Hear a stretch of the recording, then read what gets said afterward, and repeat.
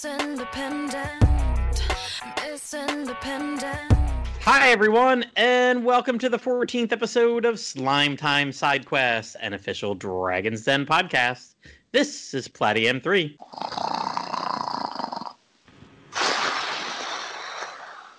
Matt Craft? Oh, Yangus? Hey, Yangus, wake up! Wake up, man! What? Is Star Trek time over? Ooh, Yangus, man, you must have been sleeping for a long time. We've been done with that episode for, weeks now. After how silent you went last time, I mean, I was a little afraid you'd actually been eaten by the beast at Tangara, but... Well, with all the technical difficulties I was having, I didn't want to interrupt anything. I guess I must have dozed off. At this point, that seems more like a hibernation than dozing off. Well, you got me there, that's true. But I have solved my technical issues, so we can get on with the show without any weird sound effects happening in the background. You say that, and I got a kind of coincidence here, because I solved some of my own technical problems, too. Had some help from friends over at RP Gamer, who finally, after a couple years, helped me figure out the great Robo-Platy 2-hour voice mystery. Ooh, excellent. I will miss the Killing Machine Platy jokes, though. Nah, don't worry. I'm sure some folks can still make them independently if they want to. Did you... you just... I sure did. A little first hint about what we're going to be talking about tonight. Since we're pretty close here to Valentine's Day, and I'm sure we've all been in a situation before where we're just, all alone and had to take matters into our own hands, I figured that... Whoa. Let's keep this PC here, shall we? I don't really often do PC gaming. Although that'd probably help out quite a bit with this episode, because in this Valentine's week recording, we're out to pleasure our listeners with erotic... Exotic. Yeah, read that wrong, sorry. That's right, we're going to pleasure our listeners with exotic tales of others who did it all alone. That still doesn't sound too good. You know that, right? You nixed my other idea. I wanted to say all alone this Valentine's Day. We'll share this incel with you. Whoa. To quote the gif that appeared in the group chat when you first said that, you keep using that word. I do not think it means what you think it means. By Inigo Montoya. Yeah, well, whatever. Incel, we all know what it's short for. It's short for Indie Celebration. Duh. So now, by this time, I think you listeners have picked up on our not-so-subtle wordplay. But on tonight's episode, we'll be talking about indie games. Yes. These games have been made by one, two, or a small group of people. Some have had successful crowdfunding, others were made in the developer's free time, and some started out as a simple hack for another game before they evolved into their own idea. True. Joining us tonight for this trip, we've got a trio of returning guests to help us talk about all things indie. Please welcome Blue Star, Brurian, and Bevan, our other B Squad. I think you mean boy, Evan. Oh boy.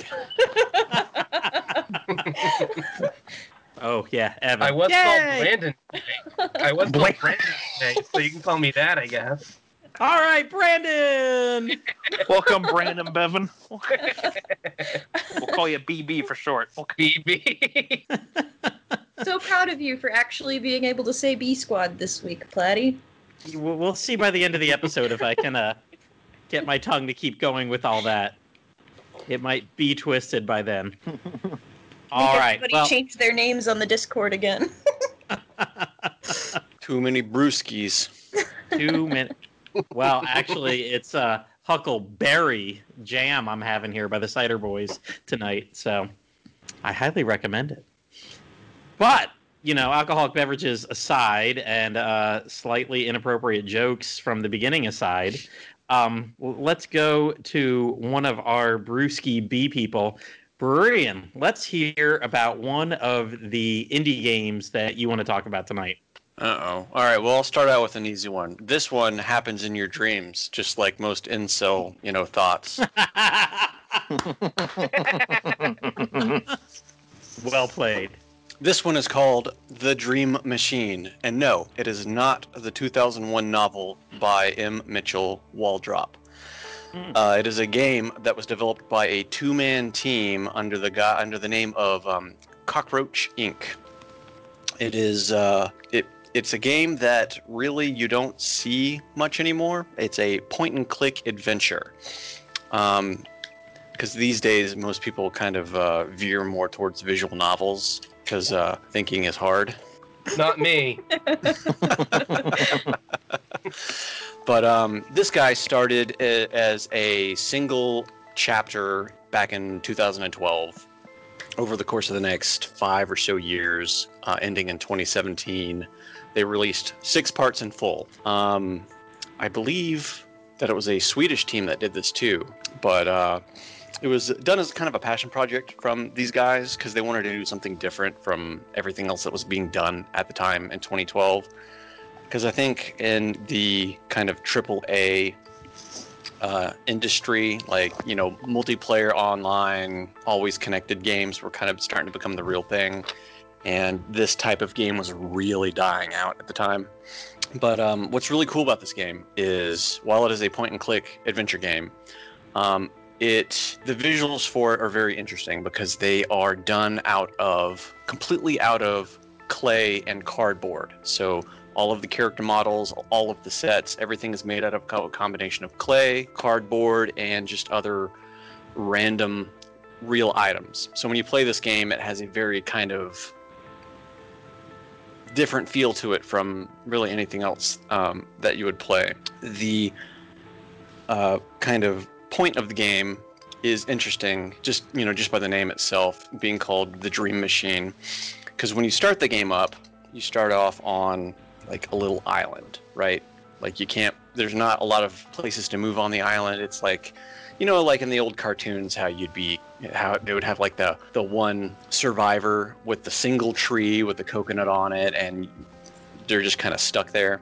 It's just kind of like that, and you just have to use your point and click logic to figure out how to get yourself off of it. But before you can get yourself off of it, you wake up.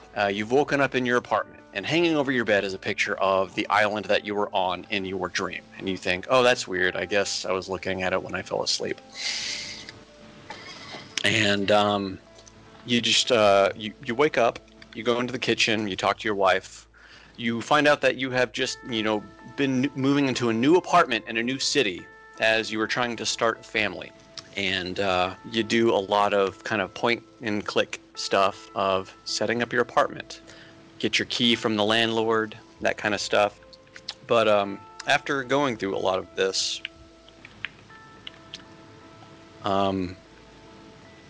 you start to find weird things out about the apartment. You find cameras kind of hidden in ventilation vents, behind pictures, other stuff like that. And your wife decides to take a nap. And she goes to sleep and she doesn't wake back up. And you start to look throughout the building and you find this machine. And in this machine, aptly named the Dream Machine, you find that for some reason, people that live in this apartment, when they go into a deep sleep, they don't wake up for a long time. And the machine is feeding off of their dreams in some capacity. And over the course of the 6 chapters in total, you kind of figure out what this machine is, what it's doing to people in the apartment, and your process of dealing with kind of the bigger picture of what's going on. It's hard to talk about without spoiling a lot because it's a very well-written story. And I really enjoyed it when I played through it a couple of years ago. Like last night I went through and just did the whole first chapter again. I guess if you're a movie watcher, the game does take influences from stuff like Vanilla Sky and Inception. So if you can kind of think along those lines. Because what you'll do is you'll fall asleep and you'll find yourself in other people's dreams. Like you'll find yourself in your wife's dream. She's on a cruise ship. Some stuff's going on, and you have to figure out why she is in that dream and what is going on. It does take place in a lot of really cool kind of atmospheres and situations too. There is one of them to where you have to figure out like a series of doors based on some of your previous knowledge of yourself. So while being vague but not too vague, it's a really good play, and it's a cheap game. It goes on sale often. I would probably suggest trying it out. Has anybody else played this one? I'm Can't say that I have. I'm going to say that probably none of you have even ever heard of this, to be quite frank. I only heard of it because a friend suggested it to me because he saw it on a recommended list that came off of Steam, and because he plays all of these weird horror games, and it came up on his list, and he suggested it to me because I like point-and-click adventure games, and I gave it a try, and I ended up really, really enjoying it. Nice. I mean, it's a lot of these kind of things like this. I mean, I know the way I find indies is, kind of randomly being targeted for them on ads on Twitter, just because I've liked other independent stuff. Yeah. And I look at it, and I mean, there's one I'm following right now, and I was posting in their Discord the other day, and the owner of RP Gamer was like, "Hey, what are you doing in this Discord?" And then she remembered, she's like, "Oh, I'd never even heard of this game till you randomly retweeted something." And she's like knee deep in video game stuff and indies and all that stuff, and she had never even heard of it. So I mean, right. Yeah, a lot of these indies, it's a lot of this word of mouth and, "Hey, have you heard of this game?" Or somebody is like, "Hey, guess what I'm playing?" Or "This looks cool." And otherwise, they don't have a marketing budget outside of Twitter or hopefully getting a bunch of good reviews. They don't or whatever. I went on to Metacritic for this game to see if I could just kind of glance at a couple of reviews of it. And while it does have, I think it had 7 or 10 publicated reviews for the game, all of the links for them were dead because they were back from 2012, and I guess the sites that originally hosted them stopped archiving them. So it's kind of hard. Honestly, I had a hard time finding information about this game that wasn't just some random Joe Schmo that had his own website that was just like, "Hey, here's this game. It's a great game. You should play it." None of the major publications really covered it. Mm-hmm. I had that same problem with one of the games I'm going to talk about, and I thought it was relatively, at least people have heard of it. But I mean, even their main website is so out of date and links to broken stuff all over the place. Oh yeah, the website for this Dream Machine game requires Flash, and Flash is dead. Yeah. So yeah, I will say that does sound kind of interesting because I grew up playing a few different point-and-click adventure games like the ones from Humongous Entertainment. So yeah, and now in recent years I've played the remasters of what did they come from? From LucasArts, Day of the Tentacle remastered and some of the other ones that they've done. Fandango? So this game is along the lines of that. This is a look. I'm going to sound kind of pretentious saying this, but the game is like a poem disguised as a game. As long as it's not a love letter. It's a love letter to blank. No.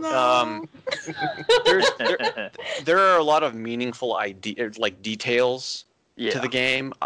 There were some points to where I legitimately felt moved by what was going on because it kind of had this impact of just some kind of real world situations and dealing with them, and with the mixture of dealing with people's dreams and dealing with these situations, it kind of gave an extra layer to a lot of stuff. When you're dealing with your wife's dream, it has some impact because before you even go into the dream, you have a lot of back and forth with your wife that has dialogue trees that you can take. Well, I say dialogue trees, but they're dialogue options, and you can go through all of them, and you can learn a lot of lore, or you can learn no lore if you really want to, and kind of continue on with the game. But there's been some contentious feelings about, hey, we want to move to this new city. We got this new apartment. We want to have a kid together. But in her dream, she's having, kind of second thoughts about having a kid and, dealing with stuff like that. So there's real world implication to the dreams and how the player deals with them. So I enjoyed it for that. Alrighty, should we keep going with the B Squad? Blue Star, you ready? I guess. You were born ready. Oh, totally. All right, so the first game I'm going to talk about is Keep Talking and Nobody Explodes. I love this game. So good. It is such a good time. So this is a party game that you can get on just about any platform. So one person sees the screen of the actual application where they can see and rotate a bomb with several puzzles that need to be solved in order to defuse it. Everybody else sees the bomb defusal manual. And so the two parties take turns describing what they see on the bomb versus giving instructions for solving the puzzle that was described. So essentially, one team sees the puzzles but doesn't know how to solve them, and the other team knows how to solve the puzzles but can't see the puzzles.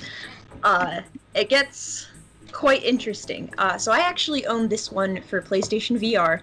So the person with the VR headset sees the bomb while everybody else sees the manual pulled up on the TV. So I played this a lot with my brother and my dad. I think it was around last Christmas that we had got it for the first time. And you know, you get a game like that, you play it a lot once you get it, and then maybe put it down for a little while and laugh about all the stupid things that happened later down the road, like I'm doing right now.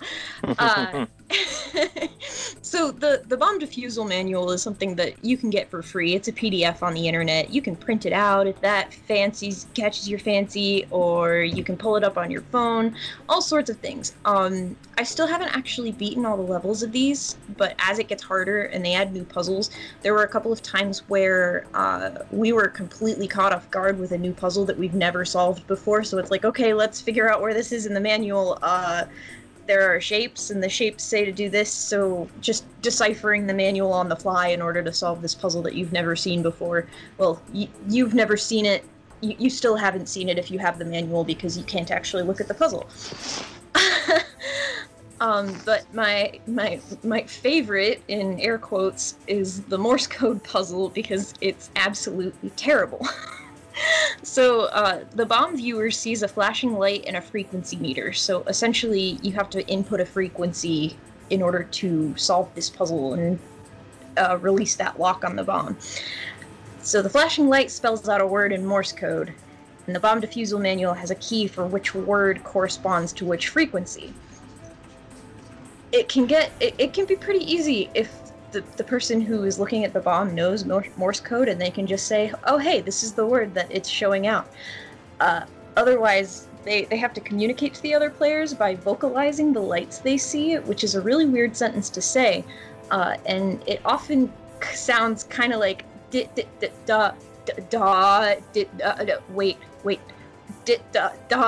shit.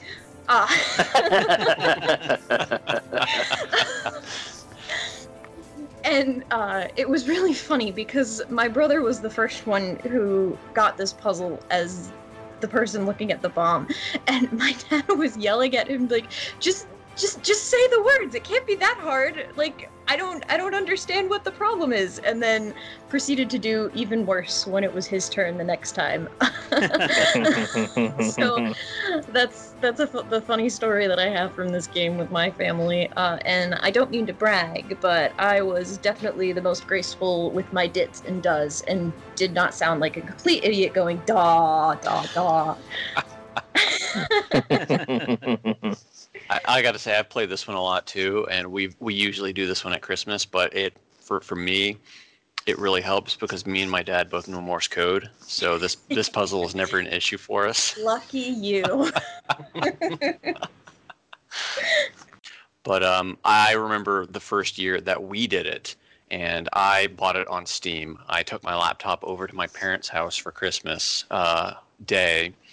And my sister, her husband, my mom, my brother, my dad, and me all decided to sit down and play it. I think also like my 7-year-old niece wanted in on it, even though we knew that was going to be a farce. But I printed out the manual and everything. I made 2 copies, handed out 2 binders to, everybody else, and we started playing. And me, my dad, and my sister's husband started to really get into it. My mom and sister were just like, screw this. This is too stressful for us. And they basically, before the first game was even done, they had just gotten up and walked away from the table. I do really want to try this in PSVR because I do have a PSVR helmet. But once you start getting to the advanced levels to where you have 12 modules on your bomb, and like the alarm will be randomly going off and the lights will randomly turn off and you have to turn them back on. It really ups the ante. Oh damn, we just exploded. Basically. Especially when you get somebody who can't aptly describe like what the module is, which was my brother for the module that has the symbols on it, and it's just like, oh, it looks like a P with a squiggle through it, and everyone's just like, where's the squiggle? What do you mean? Is it on the stem? Is it through the P? What like which direction does it go? Is it horizontal? Is it vertical? And he's just like, it's a squiggle through a P. Just getting absolutely flustered by like not being able to. All right, never mind. All right, there's one with wires on it. What colors are the wires? There's and he's getting so worked up about it he can't even say. And then boom, because he hits the wrong one. Oddly enough, that reminds me of an old joke from Family Guy where they're like playing charades. The guy's like, jackal, it's a jackal, like that. That's all he says. We just exploded again. Boom. It's a good game. I suggest everybody play this game because this game will work on your communication skills, or you'll end up hating everybody that you play the game with. We should do that on the Discord server sometime. That can Hey, be really I've got it on Steam. I'm down for it. Next time I play the brewery, and then I'm just gonna keep going. Oh God. Oh just the grunts just keep getting worse. It's a P with the squiggle. It's a P. It's a P. What color are the wires? Oh God, there are two colors. There's what two colors? Is this a bad time to mention that I'm colorblind? Oh, that's that one's a So shade you of really gray. can't That one's start- another shade of gray. Are there 50 Shades of Grey? That'll be in the next update. Not in this Oh, okay. incel dream. Nope. Okay. So Blue Star, would that make you Gray Star? If I'm colorblind, I'm not actually colorblind, but sure. That's your no love. All right. Are we ready to move on from this explosive discussion? I was writing down a list of games at the bottom. Okay. We'll come to you next, Mr. Yan. Wait. Was it Yanugs?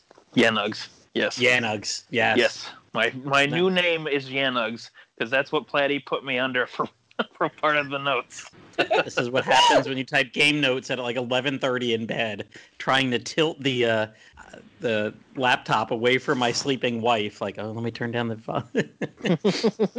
You get Yanugs. Yeah.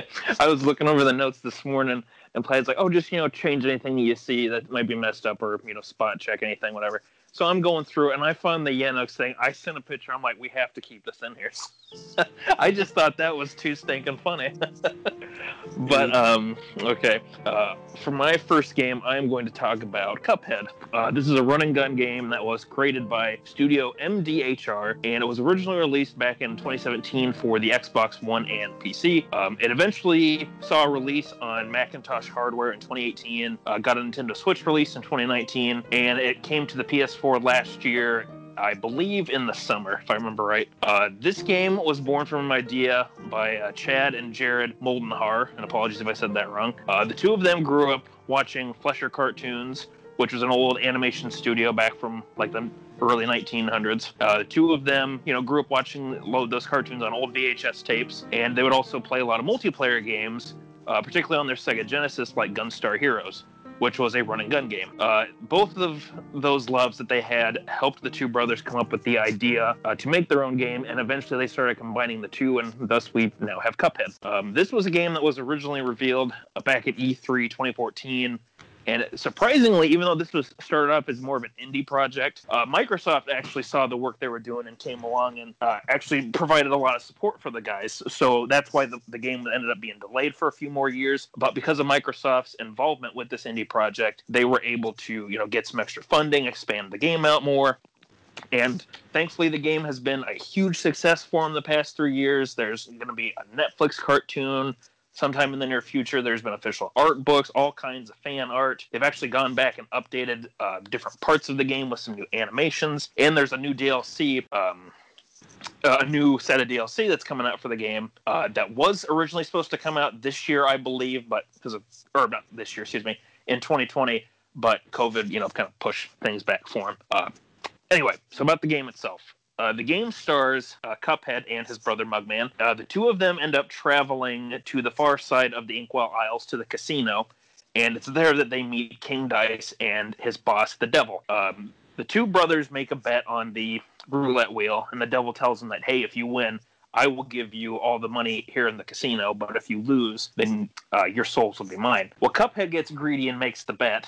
Mugman realizes it's probably a bad idea, but by that point, Cuphead's already thrown the dice, ends up on Snake Eyes, and they lose. And the Devil's about to take their heads from them, but thankfully, he listens to him, and because they ask, if we can get another chance. So he sends the two brothers out to the Inkwell Isles in order to capture the contracts of all the other debtors who owe him for, betting in the casino.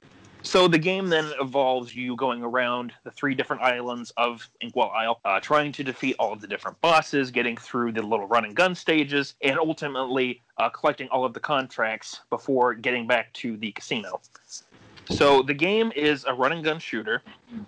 So it's pretty easy. Just, you move around. You have your Y button or your attack button just to hold down, and it'll shoot different kinds of shots. You will be able to duck through platforms. You can parry certain bullet types or different colored objects. Particularly, it's the pink colored ones you can always parry. And as you keep fighting enemies, you'll eventually gain a super meter that'll slowly fill up, and you'll be able to use different super moves that you can unlock by completing little optional mausoleums. As you play, you will be able to earn special coins, which you will earn inside of the run and gun stages, or just by finding them in hidden spots on the overworld, and you'll be able to use them to purchase brand new weapon types or shot types like the spread shot, which will fire short range, but if you fire up right close to an enemy, it'll do a ton of damage. There's tracking shots, boomerang shots, and charge shot, which is really powerful and nice to have if you don't want to have the screen too hectic with bullets. You'll be able to equip 2 of them. You can equip special charms that you can buy, such as more HP, or you can parry attacks easier. And there are, like I said, the 3 special moves that you'll obtain from being in the mausoleums. So it's all about sort of figuring out, what's going to work best for each particular boss, or, what just works personally for you as the player. Let me see here. This game can be played multiplayer or single player, and thankfully there's some updates. You're now able to play single player as either Mugman or Cuphead. Originally, you could only just play as Cuphead in single player. There are some optional difficulty challenges that you get from beating the game. A few other multiplayer modes you can try, like some little arcade games that you basically compete for like a high score. And let's see, what else was there? Oh, and if you complete the game, you unlock the expert mode, and then your ultimate goal, it's just for fun. You don't actually have to do it, but try and see if you can get better and better against the bosses each time, and see if you can get that coveted S rank. So this game and the visuals was heavily influenced by Fleischer cartoons from the 1930s, like I said, and as well as other cartoons from around that time period. So if you've ever seen like older Disney cartoons or ones from Fleischer Studios maybe, or like old like Felix the Cartoon or Felix the Cat cartoons, things like that, it's sort of that bouncy rubber hose sort of era of animation.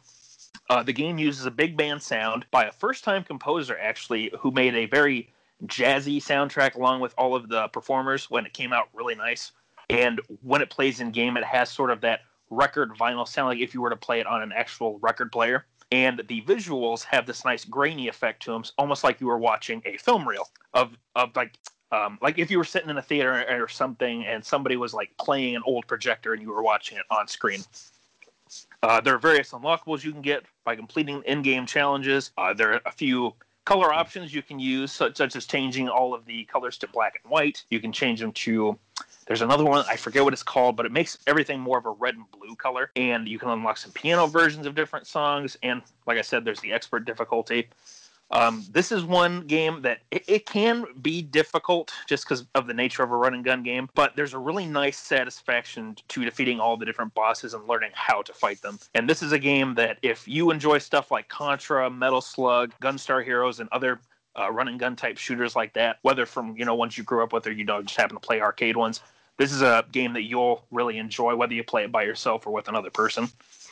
Personally, like, this is a game that I really kept an eye on when it was revealed at E3 2014, because, like, I love looking at that old animation style, because I remember as a kid growing up and seeing some old cartoons like that, both mainly Disney ones, on old VHS tapes like my parents had, or ones that they recorded off of like the old Disney Channel, old Toon Disney, stuff like that. So seeing a game that was going to be sort of replicating that era of animation was really fascinating, and it looks really nice in action. Like, even if you don't want to play the game yourself, if you just watch some YouTube clips, it's a very nice looking game. Everything is very well detailed, a lot of fun little actions within the animation, and I was very happy to see that this game was coming out to more systems besides just PC and for the Xbox as the years kind of went on.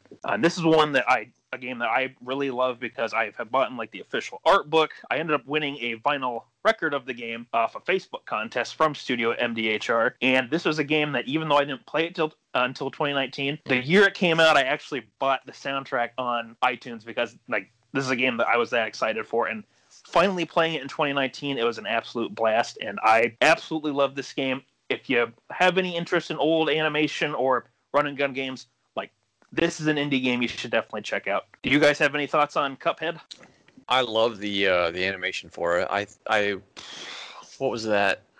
I watched a kind of a long video where they talked about how they handled the animation of it, and it was, gosh, what was the name of that? It's not like Gamescom or something like that, but it was a kind of a convention to where all of designers and everybody gets together and talks about this stuff, and just all of the technical stuff that they talked about with this game.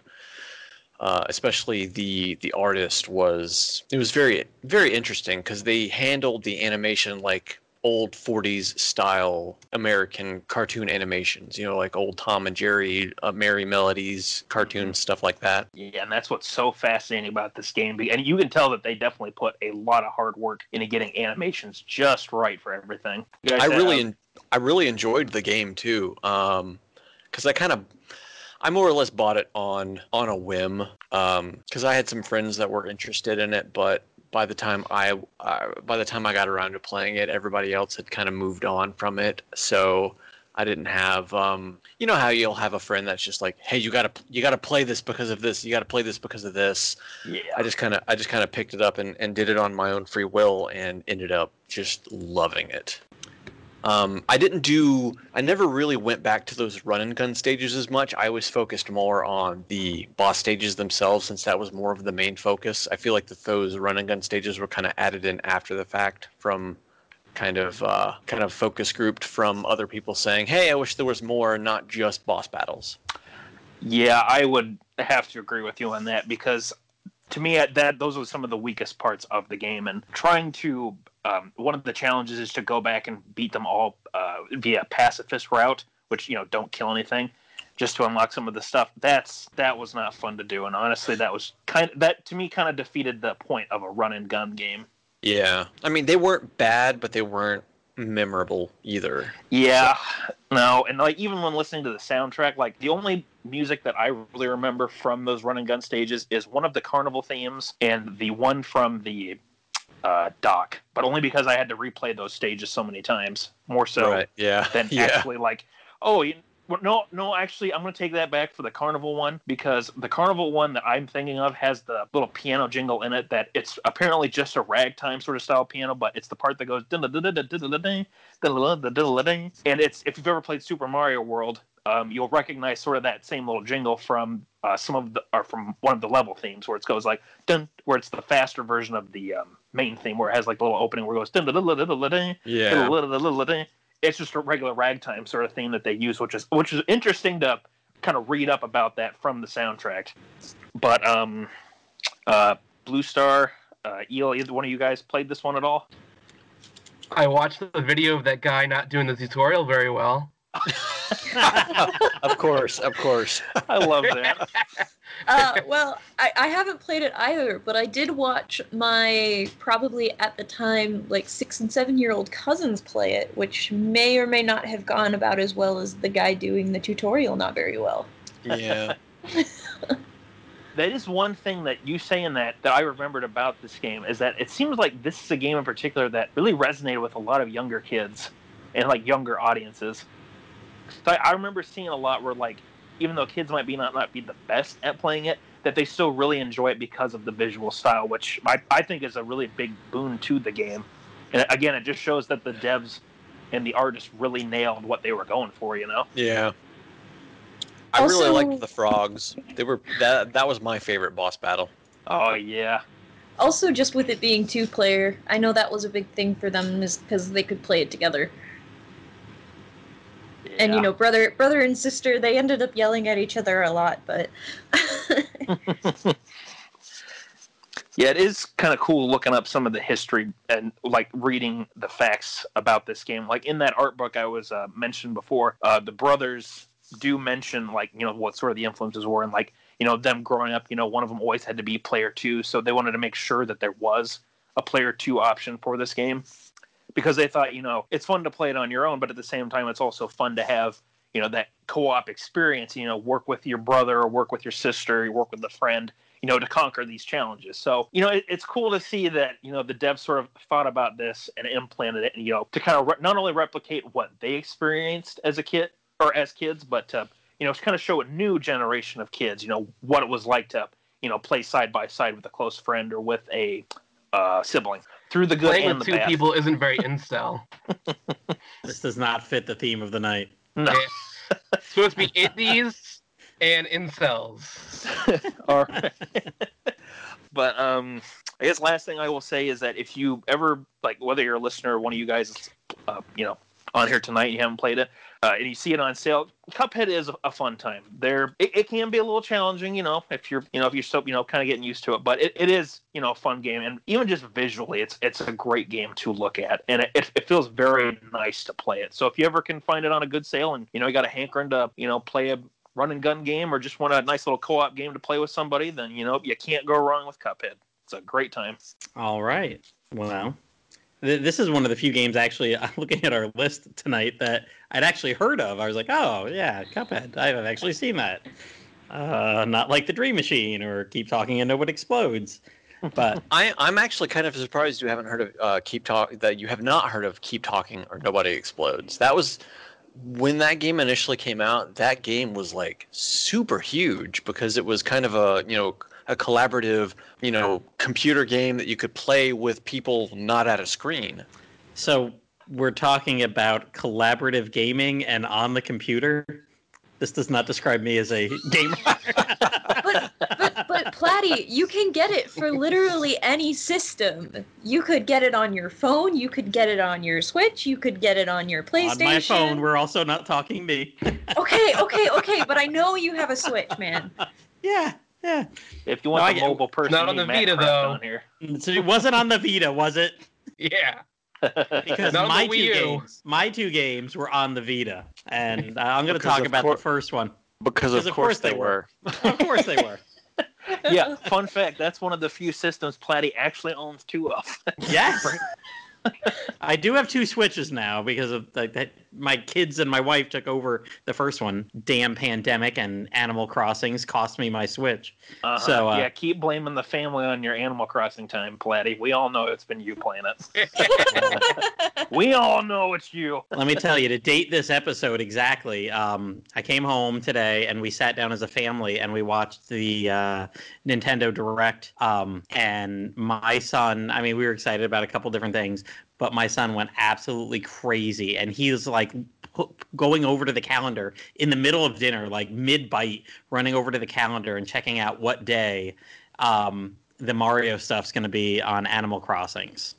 So he's super excited about that. Yeah, that was a pretty good direct today. That was Yep. the part of the direct, though, where they were doing all these games. Like, who are these for? Like, DC superhero girls?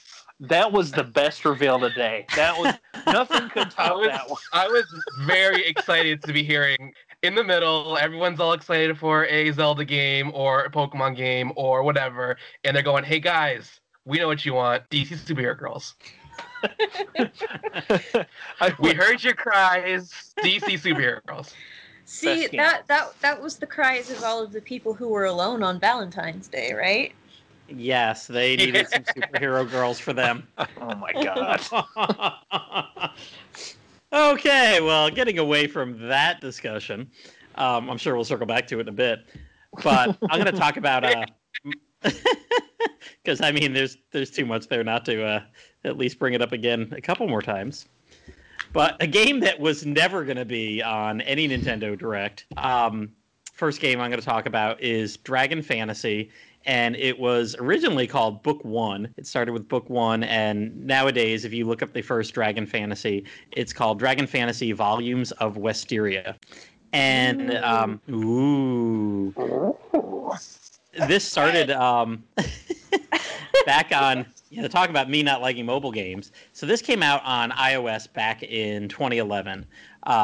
It was by the Mutaki Corporation. And I don't know where I saw this, but I had just kind of got, I think, my first smartphone right around end of 2010, 2011. I've never had an iPhone, but I saw this and I was like, oh man, I could play a game on my phone. Wouldn't that be cool?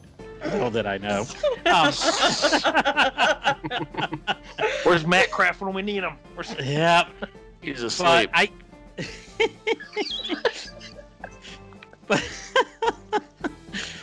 But I used to bug them on their Facebook page all the time, like, hey, you guys doing an Android port? Hey, you doing an Android port? Anytime they posted, they'd get like 3 comments, and one of those 3 comments was me being like, hey, are you doing an Android port? And I guess I bugged them enough that they did an Android port. I'm sure I wasn't the only reason. But the day it dropped, I actually got a message through Facebook Messenger from them saying, hey, you keep asking for it. If you go on the Google Play Store in about an hour, it'll be there. So thanks to whoever sent that. I actually, somebody messaged me a couple years ago when we were trying to figure out exactly who might have been their marketing community manager back then. Because they had done some work, and I was like, oh, I actually found the message. It was from July 2012, the day it dropped on Android. So I had fun with this for a little bit on mobile. Realized pretty quickly that I did not like moving left and right and doing kind of this controller, virtual controller on the screen kind of thing and playing it. But I enjoyed it. It was this 8-bit kind of adventure. Kind of like Dragon Warrior 1. You were just one dude, him against the world, and played it for a little bit. Didn't even get past the first chapter or anything. But when it came out for 3DS in 2015, I picked it up, loved every minute, and plowed right through it. And this game was made by the Mutaki Corporation. It's a small little indie studio. Mainly they do contract work for bigger companies, like design a little UI for EA, or they were doing some game interfaces for Disney stuff back at the time. It was a studio started by a guy, Brian Soller, in 2006.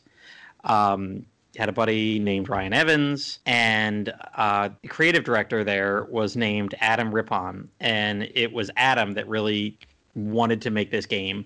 Adam and Brian, they'd met in their teens, planned out a video game kind of like this with chapters worth of content, like Dragon Quest IV. I mean, it never went very far because they were like 14, but they were both still interested in this, went into video game programming and did work for companies, worked on licensed games. And then they were working with their own little corporation here of a few people. And Adam's dad died of cancer in 2010. And he kind of just realized, I miss my dad. I miss making what I want to make. Here I am doing user interfaces for other companies for their games. Yeah, that pays the bill. Yes, it gives me a job. But I want to do something for my personal hero. I want to make a game about my personal hero, my dad. So he started working on the side, nights, weekends, didn't want to take away time from what made their company money. So he started working on Dragon Fantasy Book 1. It's a story about a 40-year-old knight named Ogden. When he was 16, he was actually the hero from pretty much name your role-playing game, slayed all the dragons, rescued the princess, saved the world. And then, that was about it. Princess became the queen. He got made captain of the Royal Guard and spent the next 30 years basically doing nothing. So this 40-year-old bald guy, Ogden, is based on this guy, Adam's dad. And he gets forced back into action in Book 1 called on to save the world again. And the game plays out through 3 chapters. They each have different characters, and they take Ogden and his friends on travels through environments and whatnot. And the name Dragon Fantasy, you might guess, comes from Dragon Quest and Final Fantasy, you know? Whoa. They smashed together a couple popular 8-bit games because this game first came out for iOS as an 8-bit game. As it gained ports to like pretty much everything, including the Vita.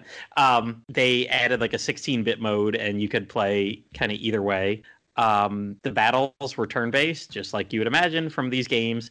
They were pretty hilarious encounters. I think they took some stuff from like Earthbound here. You'd have guys like a minor offender who was a ghost mine guy with a pickaxe. And he'd show up and it'd be like, oh no, a minor offender appears. He's out after curfew. There was a really gross tentacle that really looked like a really gross tentacle. And when it attacked, it would suction Ogden's head. You had the slick con man, and he'd be like, oh man, it's shank or be shanked, and attack. The slimes of this game were the Rock Monster family. You would have Mr. Rock Monster and Mrs. Rock Monster, and they had the Rock Monster kid, who was a rebellious youth he was a rock with a mohawk because, you know, he was rebellious. And they would have funny stuff like you'd be Mrs. Rock Monster would attack and be like, "Did you call me fat?" Whack, something like that. Or I got one of the little screenshots I was going through trying to find some stuff, and like Mr. Rock, if you were in a battle with 2 of them or something, Mr. Rock Monster would try to explain the lipstick on his collar, and like get attacked by his wife during it or something like that. So that does sound very Earthboundish. Yeah, that was one of the other influences. But not very incel. No. Mr. Rock Monster and Miss Rock Monster, no matter what, they had each other. Although Ogden, he was pretty much alone in Chapter 1. Just this washed-up hero.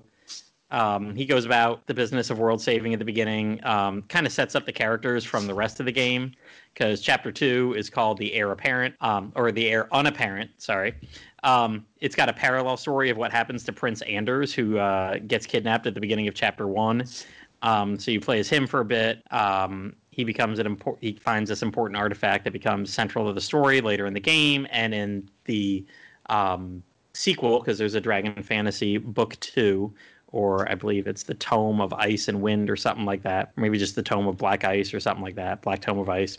But there's a Chapter 3 to this first one called Operation Desert Plunder. It's got a new character, Gerald and Ramona. It's a thief and his niece trying to escape the desert.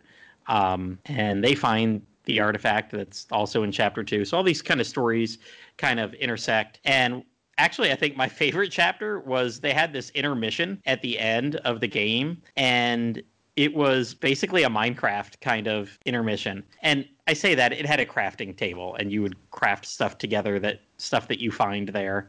And you had to fight an Ender Dragon or something like that. And they did this kind of in honor of the game's first appearance at a convention. They kind of got talked into showing it at Minecon in 2011. And at that point, we're like, oh, maybe we should actually not just work on this on nights and weekends. This might actually be something our company works with. So I had a lot of fun with this game, and then had even more fun with the sequel that I did play on the Vita. This one I didn't play on the Vita, although it was there. I beat it before I bought my Vita. But just a funny little game. I will say it plays a lot like an early Dragon Quest game. You got to grind a lot. You either got 1 or 2 people total in your party. So, it's not exactly a world beater at the beginning. The second game in the series gets the gang all together and has monster recruitment and goes a lot more in depth. But, I mean, the first game itself, you enjoyed early Dragon Quest. I wouldn't even say Final Fantasy as much, because you're not nearly that many people in the game, but it's a pretty good game. And this is one I'd heard about for so long. Like I said, I stalked them on Facebook, so had to do that. But anybody else give this one a try? This one is. I actually played it. You've played. I've always seen it around, and I've always been interested in trying it, but I don't know. I've always just kind of hesitated at the point of actually buying it and trying it, but Yeah, when I played it, I liked it, but it really felt like a prototype of a game more so than a full game. Like, I had a lot of the elements there, but they weren't fully baked. Uh-huh. If that makes sense. Oh, yeah, definitely. yeah. It felt like, oh, here's some leveling up, here's some gold, but there's like 4 places you can go to buy some equipment. But really, you just want to buy this particular equipment and use these weapons. And it was a very small map. It felt very. I was like, oh well, I'm sure the sequel they probably expanded it a bit more, but. Yeah, for the sequel, they went more with a like Chrono Trigger kind of battling system, and it and they also had monster recruitment. So that's yeah, neat. Is it? Yeah, like, I will say how in depth is the monster stuff? God, there's 30 or 40 different monsters you can get. Oh, okay. And they become party members, kind of like in Dragon Quest V? Yeah, I mean, and I will say it may be more like Dragon Quest 60 because you get so many party members that it doesn't always, you don't always feel the need to. Although at parts of the game, the party split up. So you really do need these monsters. Hopefully you've been getting some along the way because all of a sudden stuff happens a few hours into the game and you're Ogden again and all alone, and you're the Prince Anders, I believe, or whatever, and you're kind of all alone over here. So, each little party's got their own group of monsters to play with. I will say, I thought the Minecraft section was definitely a love letter to Minecraft. Oh, it was, yeah. Literally just Minecraft characters as the enemies. Uh-huh. Oh, really? I remember an Enderman being in there. Oh, wow, okay. So, all right. Well, we'll move on to our next game. And Evan, let's hear from you about your game. Don't you mean Bevan? So, Evan, yay! So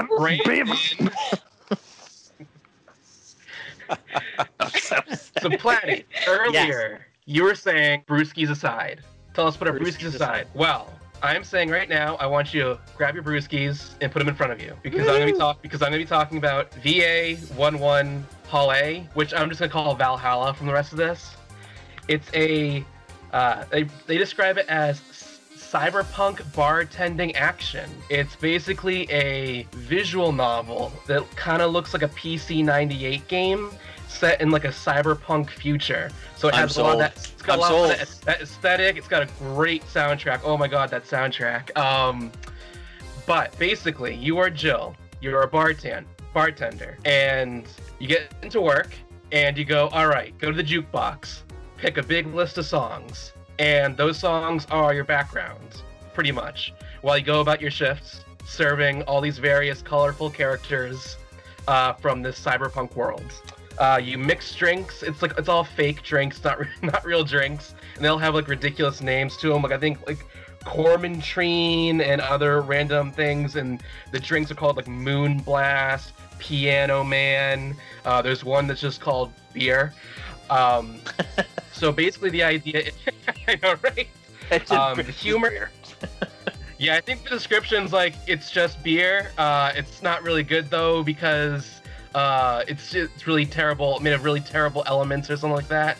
But basically, I think the game lives and dies on its humor because it's again visual novel, so you get a lot of jokes, quippy, back and forth dialogue between the characters, and I'm just gonna say there's a dog in the game called Rad Shiba, and he wears a Hawaiian shirt and sunglasses, and he talks to you, and everyone's really excited about it.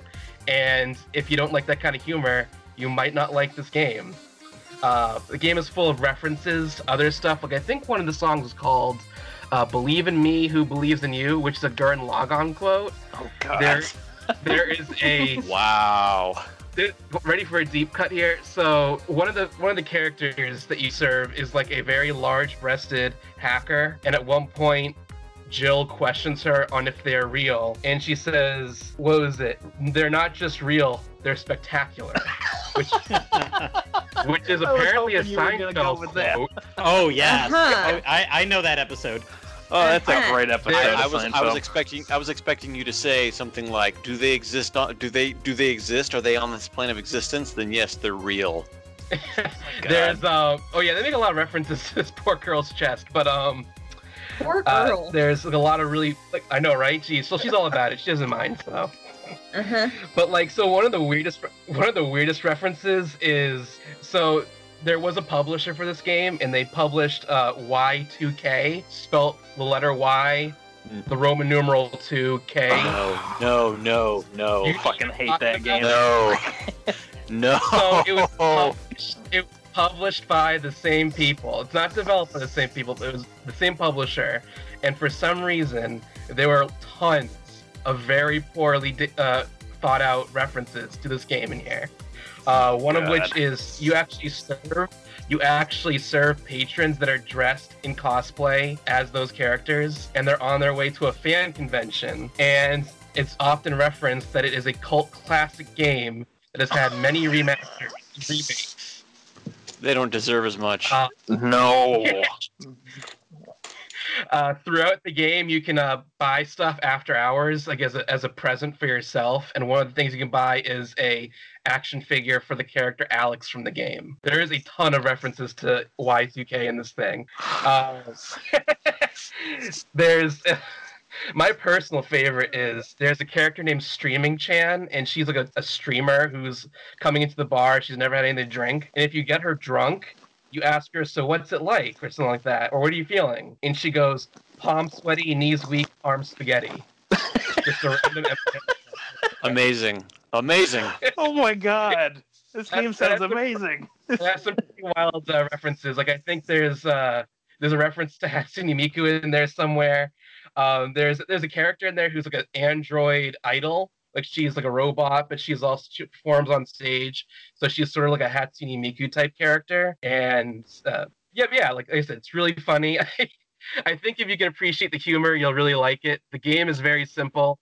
The character just goes like, oh, I want this drink. And you literally just pull up the menu on how to make it, tells you everything you need, how much you need to put in it, how you mix it. They'll ask, oh, I want a big one. So you just double the ingredients. They'll go, oh, I want a sweet drink. You pull up the list of sweet drinks. You can pick any one of them. Usually it's a good idea to pick a drink that costs the most because they'll give you more money, which means you'll accumulate more money. And that was kind of like the weird half-baked part of the game was money is kind of important, but it's not. Because after your shift is done, she's like, oh, I want to buy something. And if you buy something, that'll increase her focus, which will make her tips bigger. And there's like only 3 months worth of paying your rent. And you have to pay your rent. If you don't, you automatically get a bad ending. So it is very hard to fail this game because they go, I want this drink, make it. And then you pay your rent like 2 or 3 times the whole game. And so long as you can, as long as you can keep your finances good enough, you're fine. Some of the stuff you can buy is pretty cool. Like I think you can buy a game console and you play a little level of a side-scrolling shooter, like a, what do you call them, a shmup? You play a shmup. It's like a magical girl, and it's got its own music, its own track. It's got a boss at the end. It's really hard. It has its own trophy attached to it, and I was going for the platinum, and I tried playing this game. I spent like 2 hours trying to beat this part of the game. I just couldn't do it. But yeah, it's a great game. It's one of the I feel like I say this all the time, but it is one of those few games where I actually went out of my way to buy the soundtrack. I had intended to buy the CD. I'm pretty sure I ordered the CD because it's very big and has all the songs. And then I get the mail, and it's actually the slightly more expensive record with less songs. But whatever. It was really weird. It's a nice record, though, honestly. Like I said, it's a great game. Very short. I think I played it in 12 hours. It's a very chill game. You're not supposed to stress. You're supposed to relax at 10:30 at night, and before you go to bed, play an hour or two. The game's broken up very kindly. It's broken up as you serve 2 customers, go on your break, serve 2 more customers, go home. So you can break it up very easily. Big surprise, I played it on the Vita, so I was able to just turn out the lights while I was in bed, play a day, turn off my Vita, go to sleep, rinse, repeat till I finish the game. It was very relaxing, and there isn't much story to it. It's more like world building stuff. Like there's a newspaper that changes every day, and you can read the news. Obviously, characters will come in talking about geopolitical issues. Sometimes the characters are just like a part of the world themselves. I mentioned an android idol and a hacker. There's a android sex worker who talks about her job often, and she had a really weird backstory. It's like she looks like a teenager or something, but she's older than that. It's like that 10,000-year-old dragon type meme. And What? No, that never Pretty much happened it, yeah. in games. Fire Emblem, no. She makes tons of sex jokes all the time. So if you're into sex jokes, tons of them. But yeah, great game. Would recommend. It's definitely a good starter for someone who wants to get into or at least understand visual novels, because it's not all visual novel and it moves pretty quickly. It's not super long, like I said. It's only one. There's the bad ending and then there's the good ending. And I believe New Game Plus has like unique patrons, and I think it has like a special ending. I think it has like some weird exclusive stuff in the New Game Plus section. But it's a very chill game, very quick game. Gives you an idea for what a visual novel is like without overstaying its welcome, like many visual novels do. And you get to mix drinks and listen to great 80s music. Sounds good. You're talking about that, what is it, the 1,000-year-old dragon girl, whatever. Circling back to our earlier discussion of the Nintendo Direct, my mom's over this week to watch the kids as we were going around doing some other stuff. Took a day off of work yesterday, and she's just hanging out at our house for an entire week because they're getting stuff done at their house, and she's like, I don't want to be around construction. So she's sitting there watching the Nintendo Direct, which I'm sure is the first time in her life for that. But the very first thing is the reveal of the new Smash character from Xenoblade Chronicles 2. Oh boy. And about 30 seconds into it, she's like, so how old is that girl supposed to be? Because that's a pretty big rack. Your mom said that to you? Oh my god, my mom said that too with the kids in the room. Whatever, she doesn't censor herself at all. Wow. I was like, well, Mom, that's par for the course. So if you want to look up the hacker character, her name is Alma, Alma. If you want to look up the robot sex worker, it's Dorothy, spelled like Dorothy.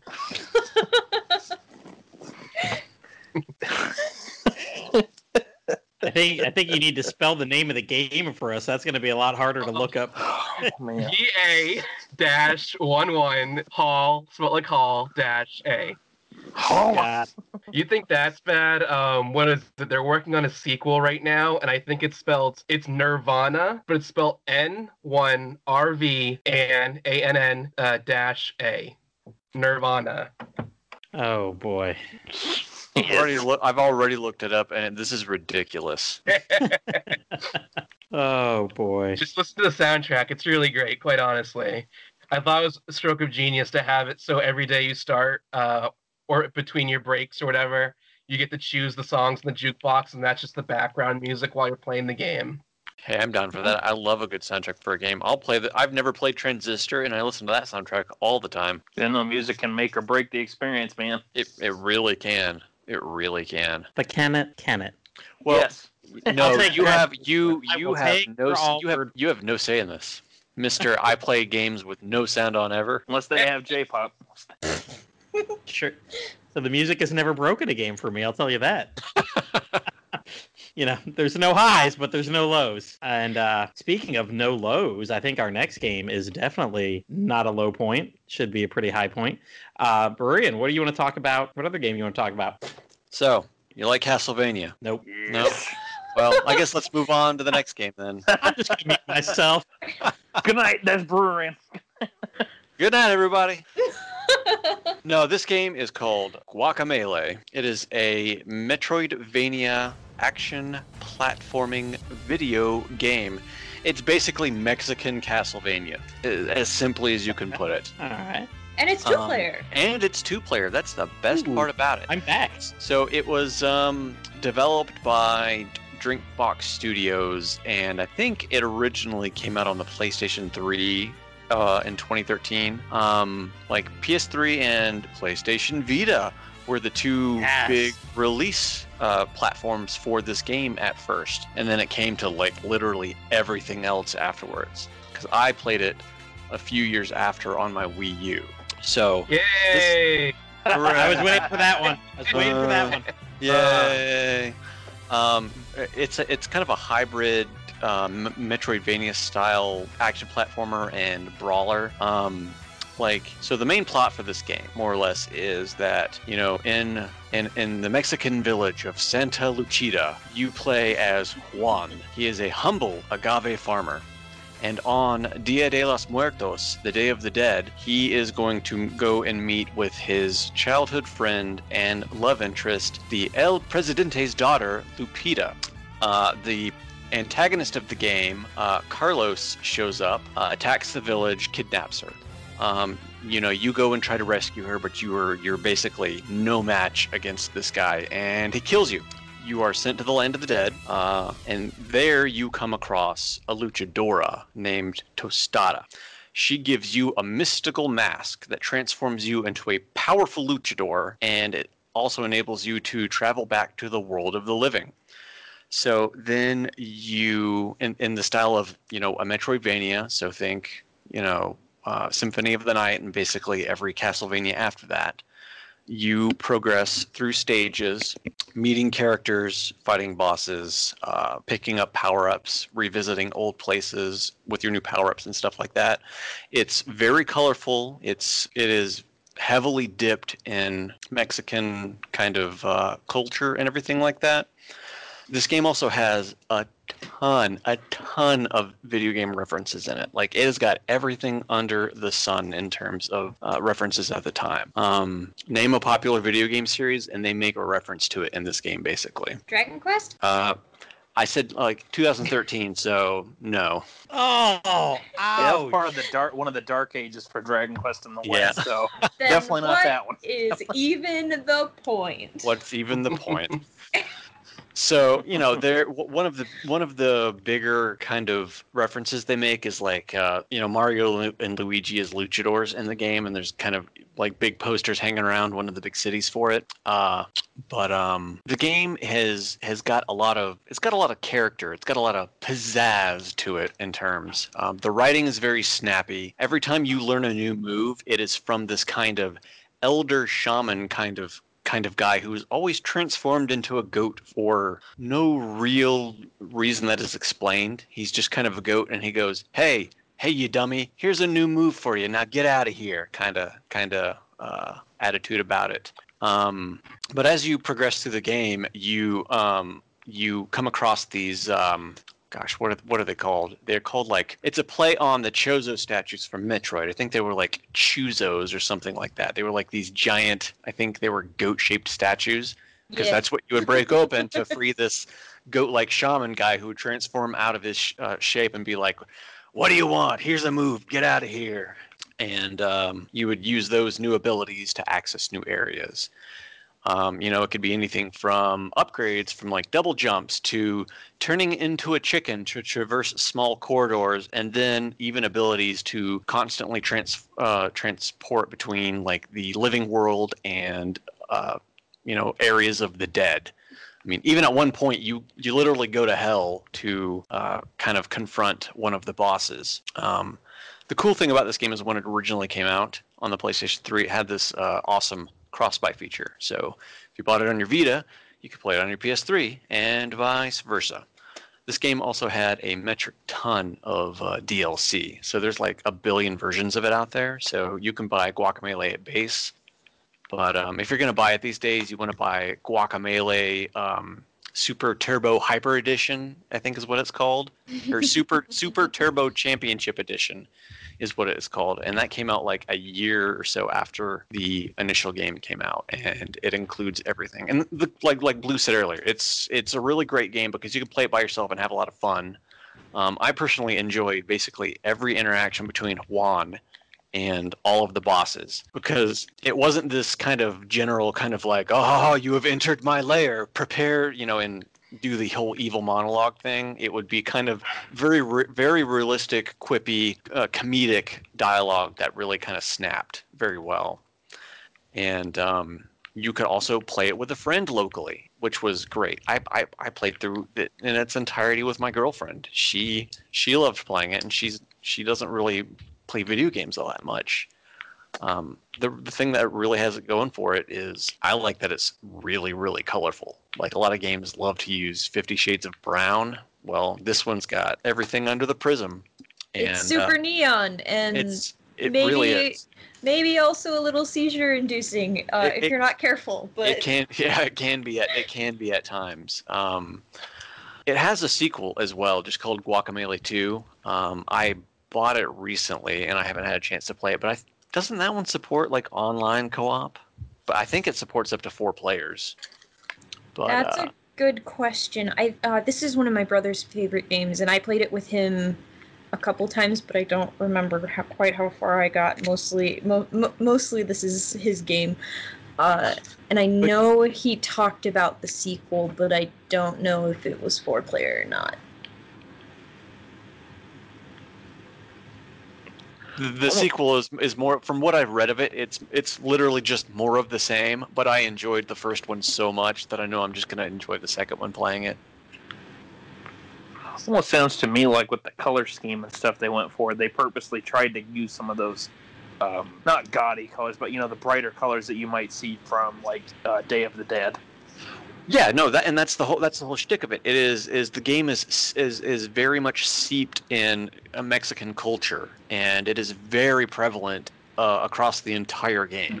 So it's very colorful. Like if you've seen a Mexican Sugar Skull, it's kind of a lot of stuff like that, and is fantastic for that.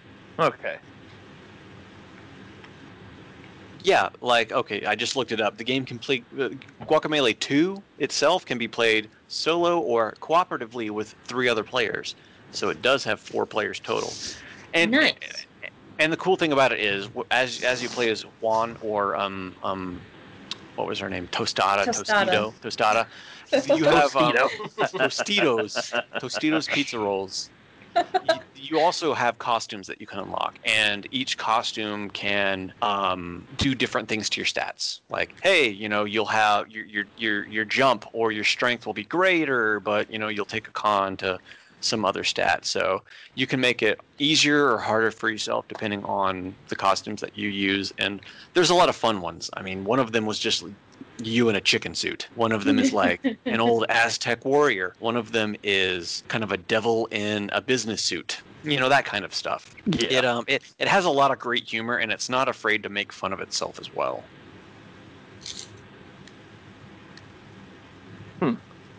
Well, it is cool to hear some firsthand opinions about this one, because this is a game that I've seen come up on sale quite a bit, like on my Switch, and I remember on the Vita it was advertised a lot too. But it's one that, as I've slowly gotten more and more into Metroidvania games, that I've wanted to really check out. And I mean, from you talking about it, it sounds like it's a pretty fun time, and it seems like it respects the themes it's going for, from taking ideas from Mexico and celebrations, and sort of combining everything together to pay respects to that culture. You know what I mean? Yeah, and also all the video game references. You gotta love it. It pays homage to just about every kind of old 2D style game out there. So. But the real question is, does it have a reference to taking an arrow to the knee? I think it might. It probably does, because it came out about 2 years after. So. I'm fairly certain it does, actually. I would not. Yeah, it's been a while since I played it myself, but I would not doubt if it did. Oh boy! All right. Well, sounds like we dipped into that one quite a bit. Oh, there we go. Yeah. Get some guacamole. Yeah, I'll fight you for that last bit of guac. All right. Let's wander on over to our next game. Once Blue composes herself, because I think this is hers. She just really loves that guacamole, man. She does. I mean, it's delicious. It's delicious. It's all your fault. So let's head on over to Wandersong. All right. So Wandersong is actually a game that my brother got for me for Christmas. I want to say it was 2 Christmases ago. And I played through most of it that season, and then I put it down, and I actually just went back and beat it last night. So nothing quite like procrastination, right? But I actually got kind of a similar vibe to Guacamelee just from like the world and the fun references. The colors aren't quite as bright and vibrant, but it's still very much a rainbow game. Like everything is bright and happy. The entire point of the game, your only interactions are to jump and to sing. So you can solve puzzles by singing, you can talk to ghosts by singing, you can sing to win boss battles or make friends or command a bug army to move blocks for you, or fly on some strange whale things by singing, and it's absolutely the silliest thing I've ever played, but it is so wholesome, and just it makes you smile when you actually see it. There is one other interaction that you can do is you can dance, and throughout the game you'll find the masked dancer, and he'll teach you different dance moves that you can just do while you walk around, but it's completely the dancing is completely irrelevant to the gameplay. It's just for fun, and you know there are some fun meme dances in there, but I won't spoil what they are because that's part of the fun of the game is finding them out. So the premise of the game is that you are a happy little bard who everybody thinks is a little bit strange. I actually got kind of upset because my mom in the game called me weird, and I was like, gosh, Mom, you didn't have to do that. But you have a dream one night that a rainbow spirit lady tests you to see if you are the hero. She tells you that the world is going to be destroyed and reborn, and that, you know, the goddess who created the world, this is a cycle that has been going on and on and on for a long time. But there is a way to save the world, and that is by singing the Earth Song, which is something that is split into 7 pieces, one guarded by each of 7 overseers who are guardians of the earth who reside in the spirit realm. So you embark on a quest to learn all the pieces of the Earth Song to save the world. So in each of 7 chapters, you essentially start off, for the most part, exploring the real world. It'll be in a town, you'll be helping people around. There's a pirate chapter, there's a chapter where you have to get a band together and sing with them.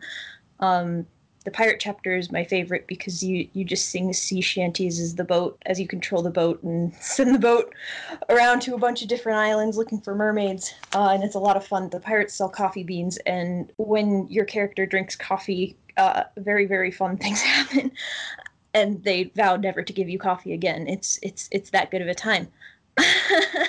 But it's absolutely just a great experience going through all of the puzzles in the world, and the character development is really, really cool, even for such a simple story, but it's way more complicated than you'd ever expect it to be.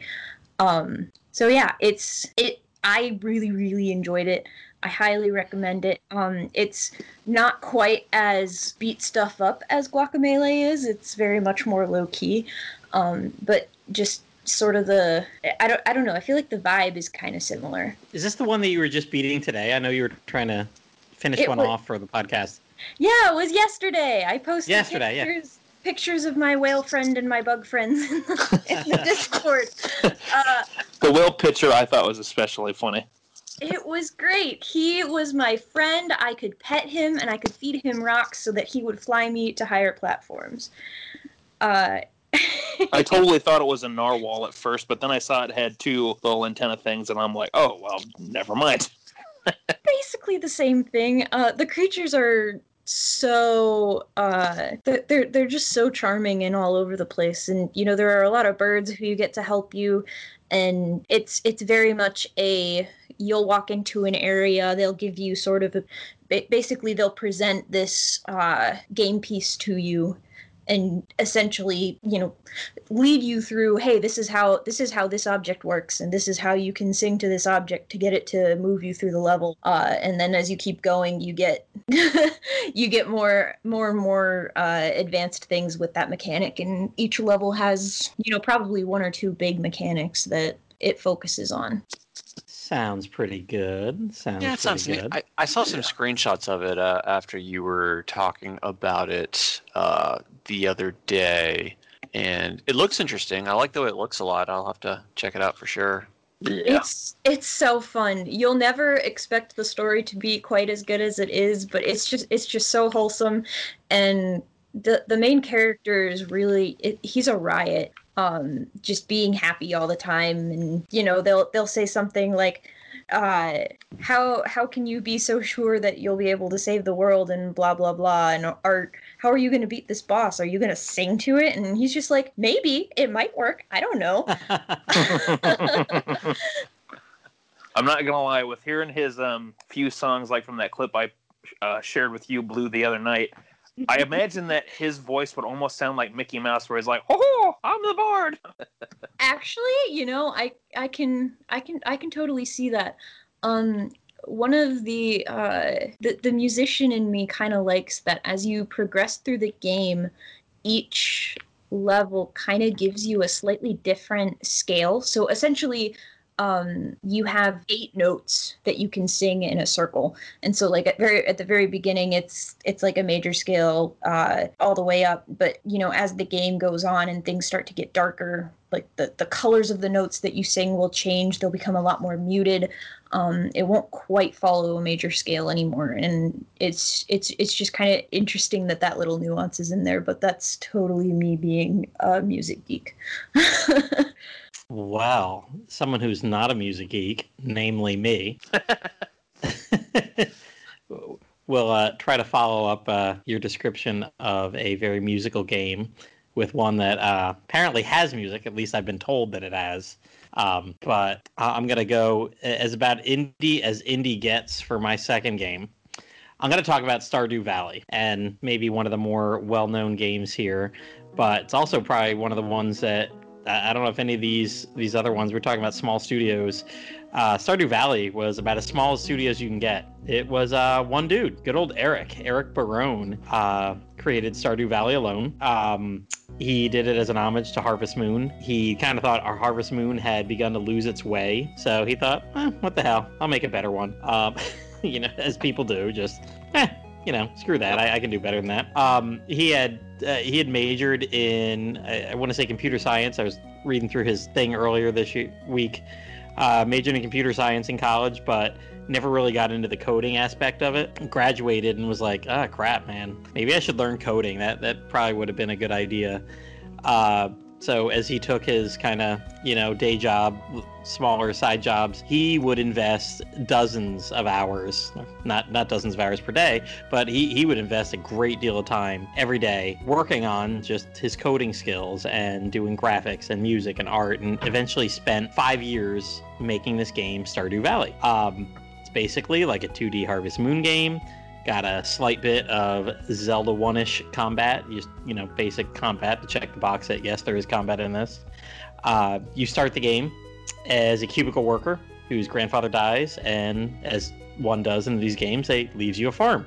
And you decide to break out of the corporate rat race and just go take over the farm. And you're in this rundown farm in the titular Stardew Valley.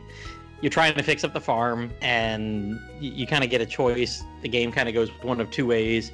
You can either kind of choose to fix up this local community center, rec room area, and there's tons of quests about that, or you can work to turn that whole area like into the local not Walmart place. And as you do in Harvest Moon, you grow crops, you befriend townsfolk, you do festivals, you mine, you fish. You do a little bit of that repetitive Zelda 1 combat area in one of 2 dungeons. And, that's the simple what the game is. It's very well done, but, there's not all these systems and everything. He really took that Harvest Moon, took the best parts about it, and just did really well with it. And again, I waited till this one came out on Vita, picked it up like the day it dropped on Vita. Actually, I think I picked it up a couple days before it dropped on Vita, because they announced like the week before Vita that it was going to be a cross-buy. So if you bought the PS4 version, you'd get the Vita. And I was like, oh crap, then I don't have to wait. I bought the PS4, played it for maybe 10 minutes, and then a couple days later was playing it on my Vita, which turned out to be maybe not the best way. It was a little bit buggy. The second dungeon just didn't ever really... The biggest bug in the game was the second dungeon. You're supposed to have random floors that you go down in this dungeon, like 100 different floors, but they'd all be randomly generated, Well, pretty much every game day that I would play, the only random floor was the first, and then the first floor would duplicate itself. So, I mean, I exploited the hell out of that. I'd wait till a day. I'd kind of go check on it every day. And if there was a day that there was a lot of resources on the first floor, it's like, hell yeah, I'm spending all day in this mine because every floor is going to be an exact copy of this, and I know where everything's going to be after one floor, and I could really speed run down to get some good stuff. But I know I finished the game after a couple months, kind of set it aside, and followed a Vita blog for a long time, and I don't know if that ever got ported out of the Vita, because I think this was kind of a promise that was made that it would be put on the Vita and never touched again, because this has had many, many, many updates for the PC version. And I mean, it's on anything you can imagine right now, PlayStation, Xbox, it's on mobile. PC is where it got its big start, and a lot of modding community there and multiplayer options and lots of stuff with that. And I thought it was funny when I joined RP Gamer back in 2018 that there was no review of the game on the site. So I was like, I'll write a review. And when I was applying to be a reviewer there, they asked me to submit a few different writing samples, like if I could write an editorial, what would I do? And the editorial that I wrote, that never published it or anything, but wrote a couple pages of, what kind of lessons can Rune Factory, which at the time was dead and gone, but one of my few favorite series ever, what could Rune Factory learn from Stardew Valley? Because as Stardew Valley was made to be this Harvest Moon homage, but I always saw it as very close to Rune Factory too, which again, you're splitting hairs here, but it had combat, so that made me think Rune Factory instead of Harvest Moon. Because when I looked it up, I was doing research on Rune Factory, and pretty much those games sell 100 to 200,000 copies total every time. They are not huge sellers. I was reading somewhere Rune Factory 4 was their bestseller, and found Japanese charts where it had 220,000 copies or something like that, and that was their bestseller ever. So kind of running all the numbers, I was like, okay, so this series has really never sold even 2 million copies total as a whole series. And by January of 2018, which is 3 years ago at the point, by that time, Stardew Valley had sold 3.5 million copies alone. So it was for one person to have made that and been way more of a commercial and wide success than, six different Rune Factory games combined. I was like, oh my God, wow, I can't Rune Factory do this kind of stuff. And I had 5 suggestions, how Stardew Valley, what it did better than Rune Factory. And I kind of wrote that, go multi-platform. Stardew Valley's on everything. I mean, I had it on Vita, and Vita was probably the 4th or 5th thing that it came out for. Just flood the market, be everywhere. Don't just focus on I remember it did really well on Switch, didn't it? Yeah, I think it did. I was going to say that 3.5 million as of January 18 was I don't even think it was on Switch at that point. That was even before Switch. And yeah, it did really well on Switch. So, my gosh, we're probably in the $5-6 million or 5-6 million copy range at this point. Get out there. Just come on, Rune Factory, be everywhere. I also wrote one of the things was ditch the anime style. I love anime style games and everything, but the way Rune Factory did it. I like anime style games. I like anime. Yeah, whatever. I actually don't watch anime, but Platt is a weeb. Don't say that too loud. You'll make his body pillow cry. I think I said it on one of the Slime Time Prime episodes. One of the big reasons I love Dragon Quest is because it looks like a cartoon, or it looks like anime. It doesn't look. I'm not playing Call of Duty. I don't want some realistic looking game. I don't play Final Fantasy 15 and have the bros driving around in the car. I want something fantasy like. And Stardew Valley, even though it looked like regular Joe Schmo moving into Kansas, it was very fantasy, old buildings and just the farm life. It didn't focus on looking like a cartoon. It was 2D. It had sprites, and it was just fine the way it was. People love that style. You look at a lot of these indie games, and they really go for that 2D sprite, Super Nintendo, maybe 32-bit kind of animation, or really, really, really enhanced 16-bit animation these days. And people love that. Also, achievements. I've been told people love achievements in games. But I don't know, Stardew Valley didn't really have any achievements. There was 5 different things you could level up in Stardew Valley, whereas like Rune Factory's got like 35 different kind of skills that you have an achievement for like walking. I'm playing the 4th one right now. Don't remind me about that. I mean, like every 5 minutes, you're like, doo-doo, skill Level up. up, level up, level up. Yep. What just happened? I used the hoe. Okay, I leveled up my I hoe swung skill. the axe 3 times. Level up. Oh, okay. Yep. I mean, I like it. And again, Stardew Valley, very simple. It had a crafting thing. There's about 75 total recipes that you could make. Whereas like Rune Factory 4 had 30. You're talking about that? It had 30 different short swords alone. And, that was just one of 8 different weapon types. There was literally close to 1,000 recipes there when you put all the food and all the different types of weapons and everything together. Like, boatloads of crafting. I did like Stardew Valleys, but they were only 75. Like, come on, Rune Factory. Pump it up, man. Tell people you got all this stuff. And I'll tell you what, I loved both of it in Stardew Valley and in Graveyard Keeper, which I talked about on our Halloween episode. But just a really simplistic combat thing. You don't need to go crazy. Rune Factory leans into like, hey, we got 8 different weapons and they all play differently and da-da-da-da-da. That's not the biggest selling point for Rune Factory. I mean, the fact that they don't sell that much as it is. People want these life sims. That's where you're going. You're not going to compete with Xenoblade Chronicles for being an action RPG. Like, woohoo! Lean into the farming. Stardew Valley did, and it was great. They also had some great character interactions, which I think Stardew Valley does too. But I mean, you got, what is it? The one guy in Stardew Valley has come back from a war and is like PTSD. It's got like some real life stuff in there. I wouldn't say it's a dark game. Not like the next Star Trek movie that I was talking about earlier today. Leaning into the whole dark. It's going to be dark. Not game, but movie. Yeah, I think I said that right. Who knows? But Stardew Valley was just fun the whole time. I loved this game. I loved the art style. The music was, I actually remember some of the music from some of the festivals, like the Spring Festival, was just light and airy, and the little, like cherry blossom leaves were going around and flowing through the sky. I know when it rained, it slowed my Vita down because that was not optimized very well. But I loved it. It was fine. Like, Stardew Valley is really like basic, but like the epitome of everything that these kind of farming sim games should be. Well, we know you really liked it because you talked about it a lot. You must have really liked it too because you actually talked about the music.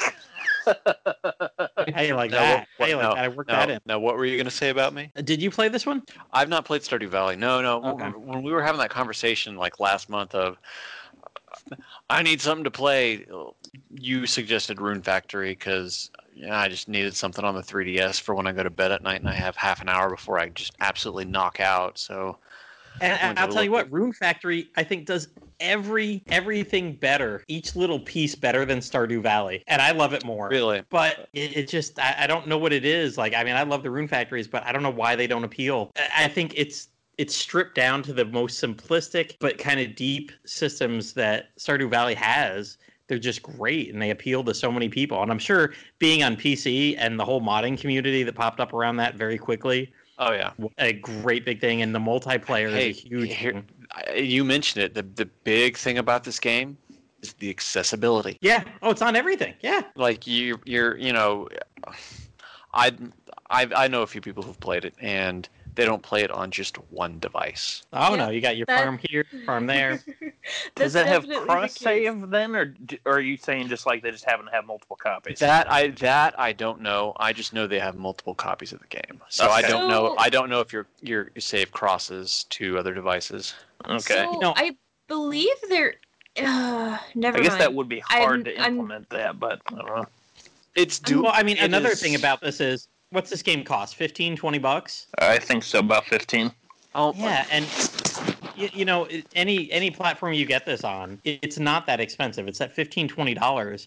Whereas like Rune Factory, it's a $60 game every time it comes out. And I think part of it Did is Rune- just the anime aesthetic and also where you buy it from. Like, I don't think you can get Rune Factory on PC, right? No, Rune Factory 4 is the last Rune Factory that has come out, and when it came out on the 3DS, it was 2013, and then even then, an updated version of it got released for the Switch in the last couple of years, and that's been it. Now, Because the this previous 3 were on the DS, I believe. And then there were 2 Wii games. I'm working my way through one of the Yeah, Wii games right now. Wii games. I have Frontier, actually. Oh, yeah, that's what I'm playing right now. I'm about 25 hours in. And I'll say that one seems so empty. Like, there's just, I don't know, a 3D empty world seems emptier than a 2D sprite empty world. I remember thinking it was very low-key and peaceful when I was playing it. It was so quiet, and it was just really relaxed, but there was, like, no one around. Yeah, it was it's hard to find the people.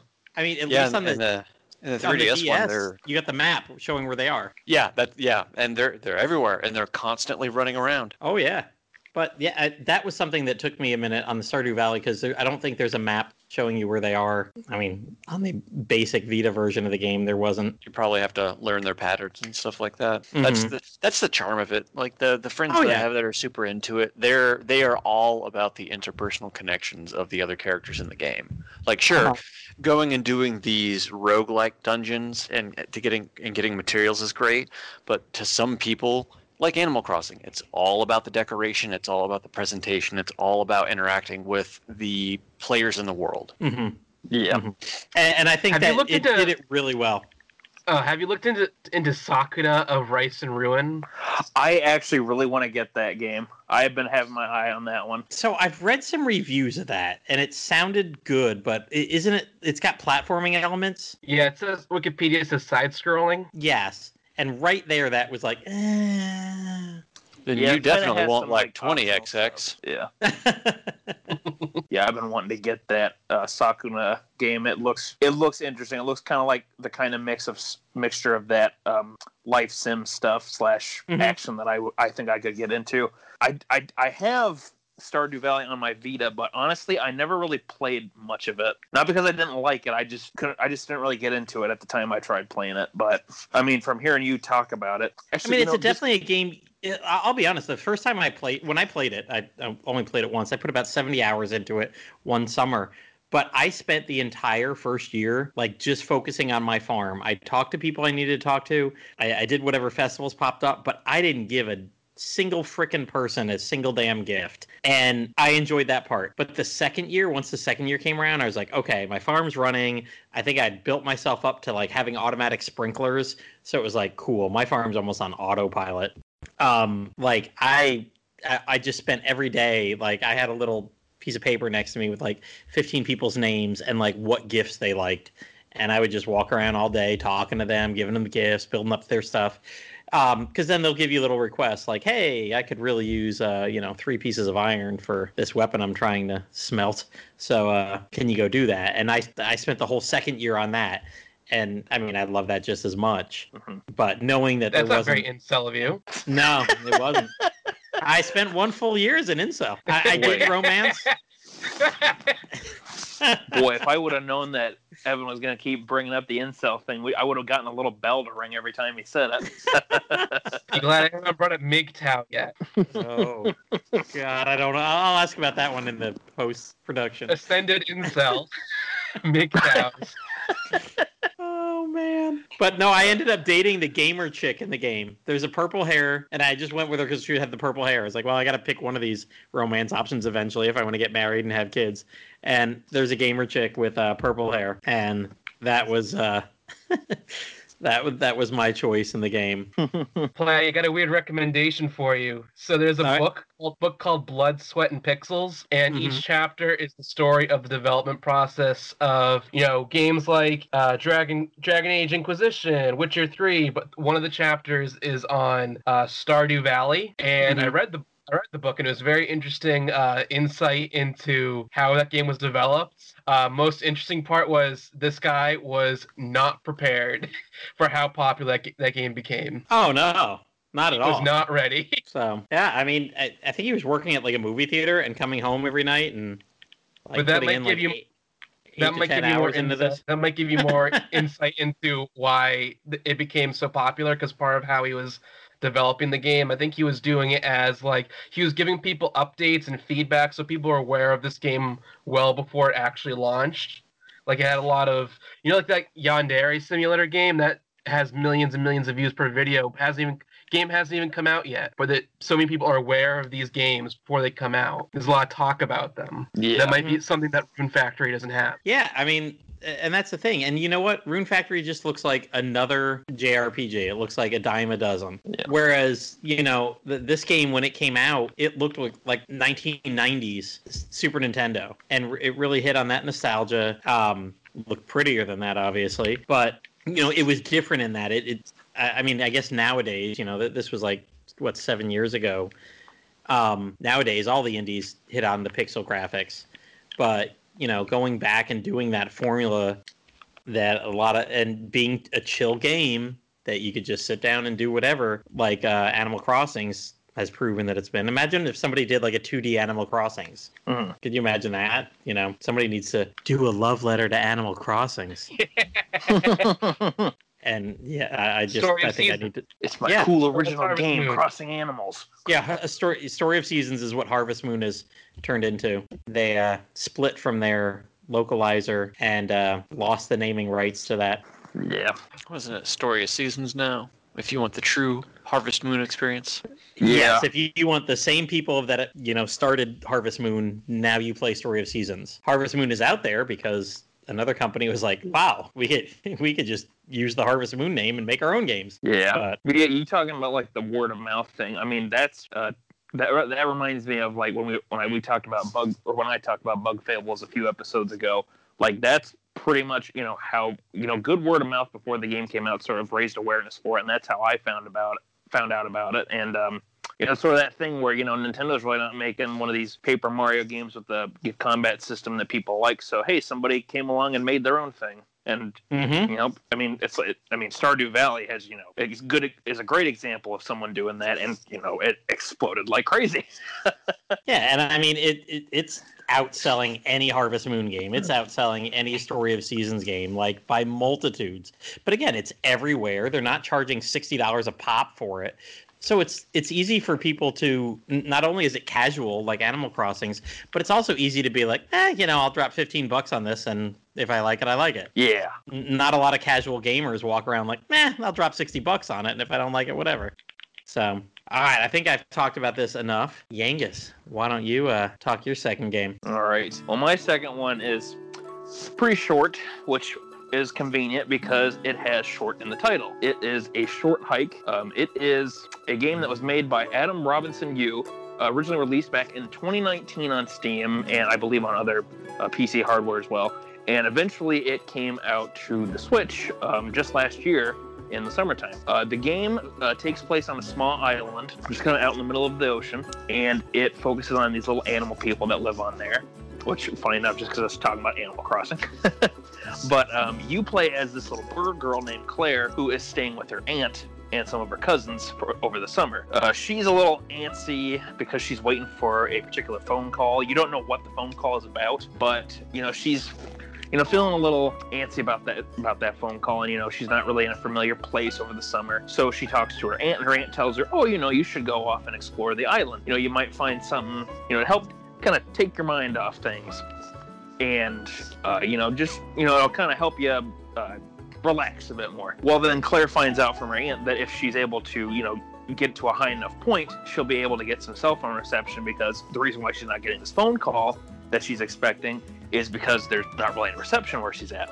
So Claire's aunt tells her, you know, go off and explore, you know, try and get up to a higher altitude. You might get a bar then for your phone. And from there, the game pretty much just becomes you go and explore the island. You try and find higher places again and again. And eventually, your ultimate goal is to get to the top of the mountain that is like the center point of the island, basically. But other than that, you are pretty much free to explore and do whatever you want on this little island. So you can go and explore, talk to the NPCs, do some fun little side quests. Like one of the little kids that walks along the beach, he's looking for a shovel and a pail. So you can go around and you might find the shovel and a pail on one of the other beaches of the island or up on the cliff somewhere. So, you know, you take it back to him. He'll give you a little prize. Usually your prizes for completing side quests or just from exploring are these little golden feathers. Golden feathers will let you gain extra jumps. So basically, you start with, you know, a single jump, and you can glide by holding down the jump button. But the more of these golden feathers you find, you'll be able to get extra jumps. I think you can end up with, if I remember right, the max you end up finding is 20 of them. So you can get a ton of altitude. You can climb really high, really high heights. You can fly around for a long time. You do all this sort of stuff. It's basically like your stamina bar, essentially. But the game it's a very relaxing game, one that you can just take your time with. You can go and just focus on the main goal if you want to. You can do some of the side quests that are available. You can also do a lot of fishing. There's a ton of spots where you can catch unique fish in the game, like whether you're up in the snowy mountains, if you're down on the beach, if you fish in the rivers. There was actually a lot of content in this game that really surprised me, because even when I had thought that I had beaten the game, I was still finding a bunch of extra side content. Like, this is a game that if you just kind of enjoy taking your time, looking around and exploring to figure out, trying to find stuff to do, you're gonna find a good chunk of content to keep you busy. Like, there was one point where I was exploring and I found this little volleyball net set up by these two kids, and they're like, "Oh, we're trying to play this game, but unfortunately there's only two of us, so we can't really play it. Do you want?" And Claire's like, "Oh, sure, I'll play along with you." And you can end up playing this little volleyball type game for quite a while, and if you end up doing that, the kids are so impressed that they'll actually give you this little extra hat that they have. So you get a little bit of decoration for Claire, the main character, if you want to. You can if you want to, you can just focus on speedrunning the game, because there actually is a in-game option for a speedrunning clock, which is kind of funny, I think. I don't know what the fastest time somebody can beat this game at is, but for my personal experience and from my play session of the game, it took me about 5 hours, a little over 5 hours to beat it. I think it was like 5:26, I think, from when I just happened to turn on the clock after that update. But what's nice about this game is that it's not overly expensive. Like, when I bought it at launch on the eShop, it was, I think, $7 or $8. And, for it giving you like 5 hours of content just from exploring around and looking around and, just kind of taking your time with it, or, just do whatever you want to, I felt like I really got my money's worth from it. And I would love to replay it fresh again, just to, see if maybe I missed something, or, see if there's a faster way to do such and such, or maybe there's an optional way to accomplish one of these little side goals that you have. And what I really enjoyed about the ending, which I won't spoil, even though it is a really short game, it was a very sweet and touching moment. Like, the phone call that Claire was waiting for, it's something that I feel like a lot of us can relate to, especially the older you get and the older, people, the older they get, and some of the people in your life might begin to experience some changes you weren't expecting. So it was I thought it was a really nice ending for the game. And then you get this nice little triumphant moment where you can soar really high into the air, gracefully make your way down the island as this pretty music plays in the background, which, if you want to find this game's soundtrack, like, I would highly recommend just listening to the soundtrack of the game if you can. The guy who composed the music, who unfortunately his name escapes me right now, he did a wonderful job with this game and with its music, because it's a dynamic sort of soundtrack, because, like, as you run faster, like, the music will pick up and add a few more instruments, or if you kind of slowly walk around or stand still, the music will kind of lose a few instruments. It might be really soft then. So it's got this nice approach for how the music plays. And, like, when you fly around in the air, the music will get a few more strings to it, so they'll make like a dun dun dun dun dun dun dun dun dun dun dun dun dun, depending on what you're doing. So it's a really cool approach with how he did the music. And when you get that nice, like, triumphant theme at the end, at the game after getting the phone call, and you're soaring around the whole island, and you get the little credit music that plays too, it's a really nice way to cap off the whole experience.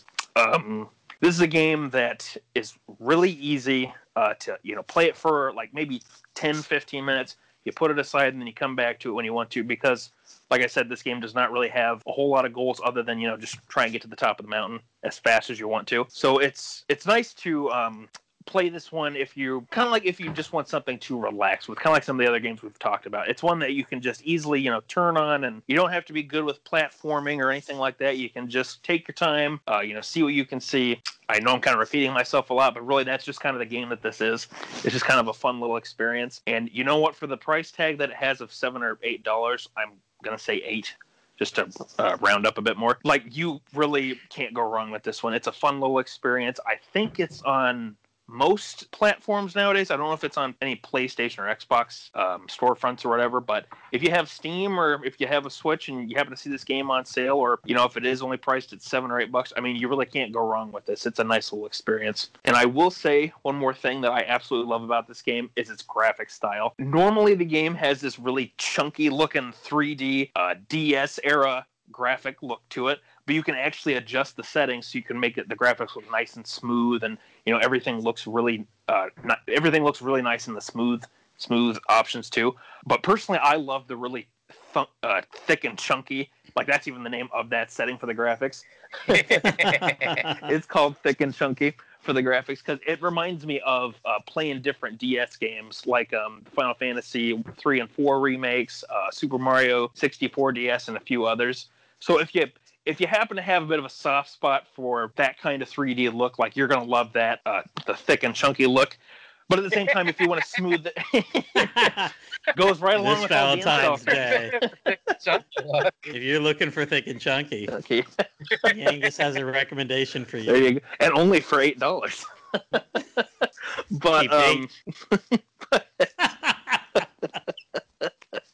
But yeah, this is a short hike. It's not a super long game, but really, it is a fun, relaxing experience. And you know what? If you got some extra money on your eShop or on your eShop account or on your Steam account or something, throw it at the game, give it a whirl, and hey, you might be just like me and just have so much fun exploring that you just want to keep looking around every corner to see what you can find. Might turn into a long hike. Explore that thick and chunky world. Yep. Yes. Well, this brings us to... I think this brings us close to the end of what we wanted to talk about tonight, and probably a lot farther on tangents than we intended to go, opening jokes aside. But Blue Star, I'm going to call on you here at the end. Before we go tonight, are there any other indie games that are on your horizon that you're looking forward to this year or next that might rival what you've talked about? That might rival what I talked about. Or just like, this looks really awesome that's coming out, maybe. I mean, I guess this is both on the horizon and not on the horizon. I know that a big update for Among Us is in the works. And that's not one that we talked about tonight as one of our games, but, Among Us has just sort of taken the gaming world by storm in the past couple of months, to the point where, an Among Us 2 as a title was eventually scrapped in order to put all of the developers' resources into improving the first game as much as they possibly can. So I know a new airship map is one of the things that they're currently working on, which I'm excited for. It's always a good time when you can murder and lie to your friends. And on that note, well, that's cool. Evan, was there anything else you want to talk about, or anything on your horizon? Hades has been out for a while, but they just announced a physical version for Switch. That's what I was holding out for, so I'm looking forward to that. The physical version on Switch of Hades. That is one I've suggested to Yangus we maybe try to run together in one of our contests. But man, I look at it and it's graphically not the style I'm super comfortable with, but I just don't like isometric. But I mean, there's so many big awards that it's I don't think you can race that game. Well, you can finish not in race, like but a couple hours. I'm pretty sure. Well, you can, but we'd have to. I think set the a idea is you're supposed to play it constantly, multiple times. Yeah, it's more so we just, with our races, just, if there's a certain goal we could get to, then, we would probably call it good for that one. I mean, it's not like our races have actually amounted to very much, so I use the term race very loosely.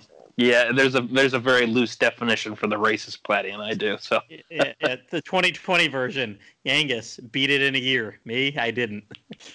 Very long year. Very, this is like the snail and the slug. We're no tortoise and a hare.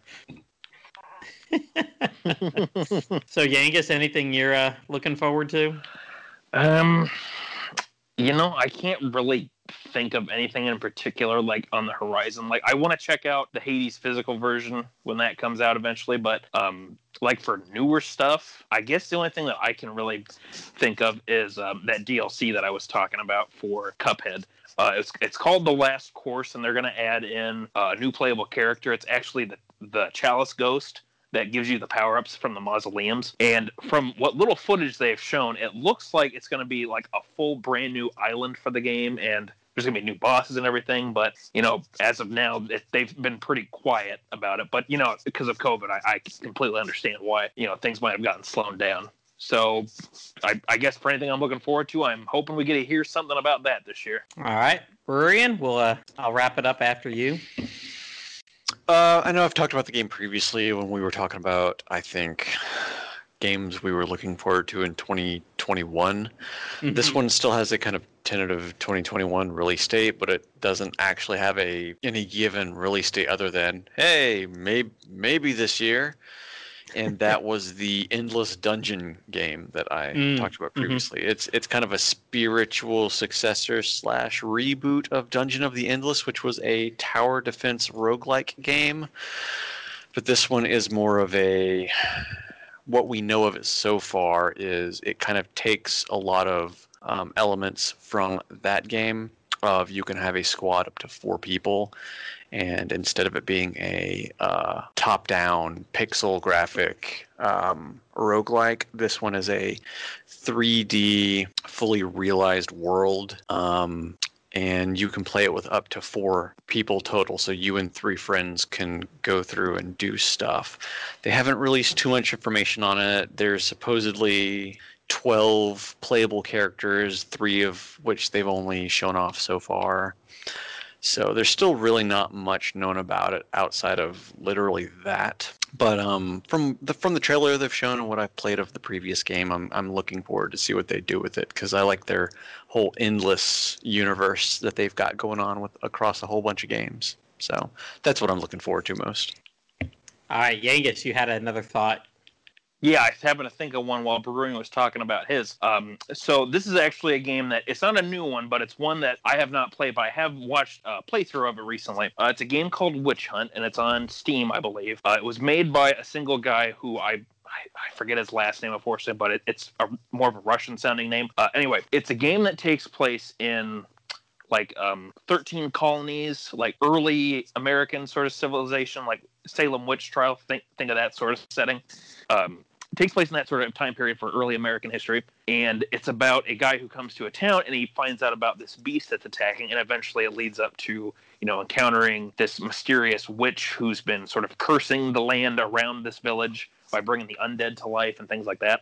From my understanding, it's a free-to-play game. Or maybe it originally was, but the guy has put in a ton of updates for it. It's a game that's all about kind of going out and hunting down your targets because they'll be moving around while you're moving around in this big environment. But watching the game in action, it's a first-person shooter, which admittedly I'm not a big fan of first-person shooters, but I like the approach of it because from watching it, it kind of reminded me of Bloodborne, which is a game I've talked about on a previous episode and how much I love that. And seeing the game in action and kind of like what you're supposed to do and hunting down these creatures and sort of track them down and things, it's an interesting concept, I think, and atmospheric-wise, it's really good. Like, there were a few times where I'm watching the guys playing it, and normally I'm not one who, gets kind of jumped when I'm watching people play a scary game or when I'm watching a scary movie, but there were times where the atmosphere was like, ooh, this is actually really creepy. Like, it's very well done for this guy probably not having much of a budget and maybe just using some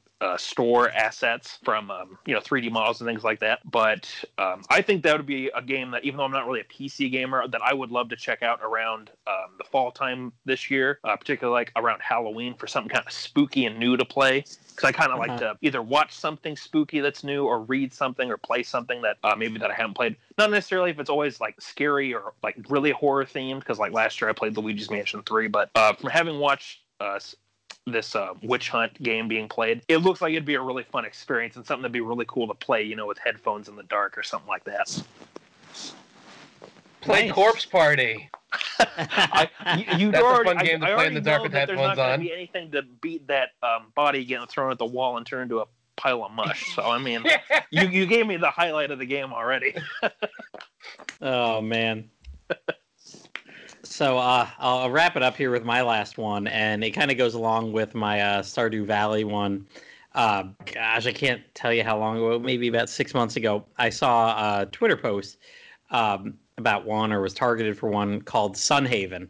And Sunhaven looks like Stardew Valley with magical people. Like they've got lizard ladies and they've got guys walking around with big old antlers, like a huge buck or something like that. And I mean, it's a farming sim. You know, talk to the people. It's a what is it? They call it a fantasy farming sim RPG. Magic, monsters, dragons, and apparently they're gonna have some online stuff, kind of like Stardew Valley. Eventually got, and I think the one thing that did it is it looked like the very simple combat again, but I saw some guy like swing a sword, back up, shoot an arrow, and then just like blast 4 people with magic. And it's a little 2D sprite based game that also I saw lighting effects, and I was like, oh my gosh, just make one little really really bright lit pixel and make it fly around, and that just I like get all giddy for lighting effects in games when it's not just the same thing all the time. Put a little lamp glowing in the corner, and I'm like, ooh, that looks neat.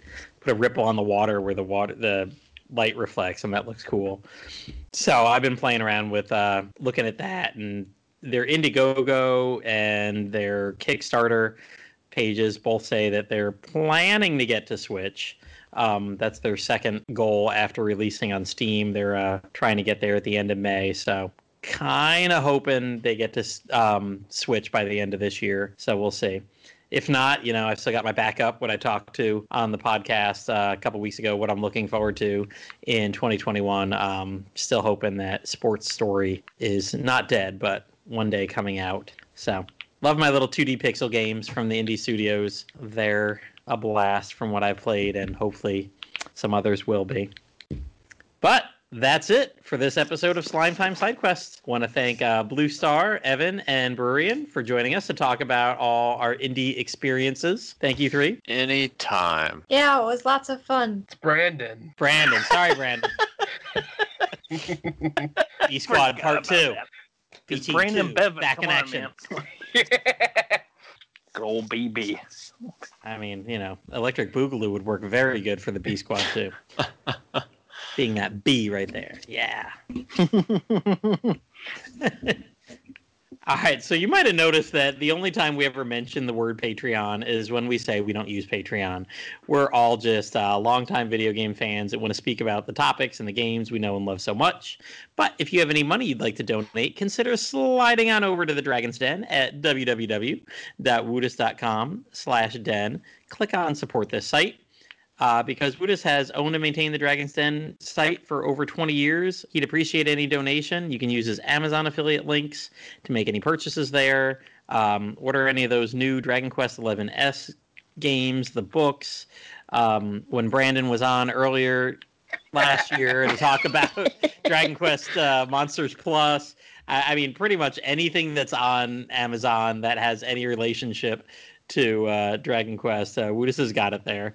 Small fraction of the sale will go to support him, and we love that he supports this podcast, whether we're talking about Dragon Quest or whether we're talking about Stardew Valley or all the other games we talked about tonight. And somebody's going to explode soon because we're almost done talking. Yeah, if you have any suggestions for a future side quest episode discussion point, please let Platty or I know. You can contact Platty via his Twitter, PlattyM3, or you can contact him through the Dragon's Den Discord that we have.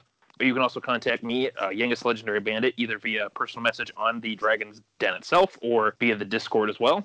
Platty and I both have a list of ideas and topics we want to talk about in the future. And, we'd love to hear from folks if they'd want to either have us revisit a topic or, if you have something new that maybe you popped into your head that you heard us talk about, you're like, oh, I'd like to hear more about that. We have a big list and we'll be happy to add to it. And just recently we got a suggestion from good old BB himself to do a Christmas in July episode. So look forward to that this year. That will be coming out later this year. Yes. Oh, Christmas tree. Oh, Christmas tree. Oh, Christmas tree. Good, oh, BB. Christmas tree. Starring the musical talents of Brurian. I don't know about that. Now he's like, I don't know. We use talents quite loosely here. It's like a Nintendo Direct. The Christmas in July will be coming later this year. Please look forward to that. Or better yet, like, hey, we're going to talk about all this stuff coming out in the first half of this year, but look for this game in 2022. Yeah. A few times. But yeah, we got to get back to our big list of games. I feel like we just keep, every week we're like, let's do this, let's do that. We haven't looked at our list in a while and picked something off of it. So not that any of you out there know that, but such is life. All right, everyone. Bye, everyone. See you later. Yeah. Side quest complete. Hmm?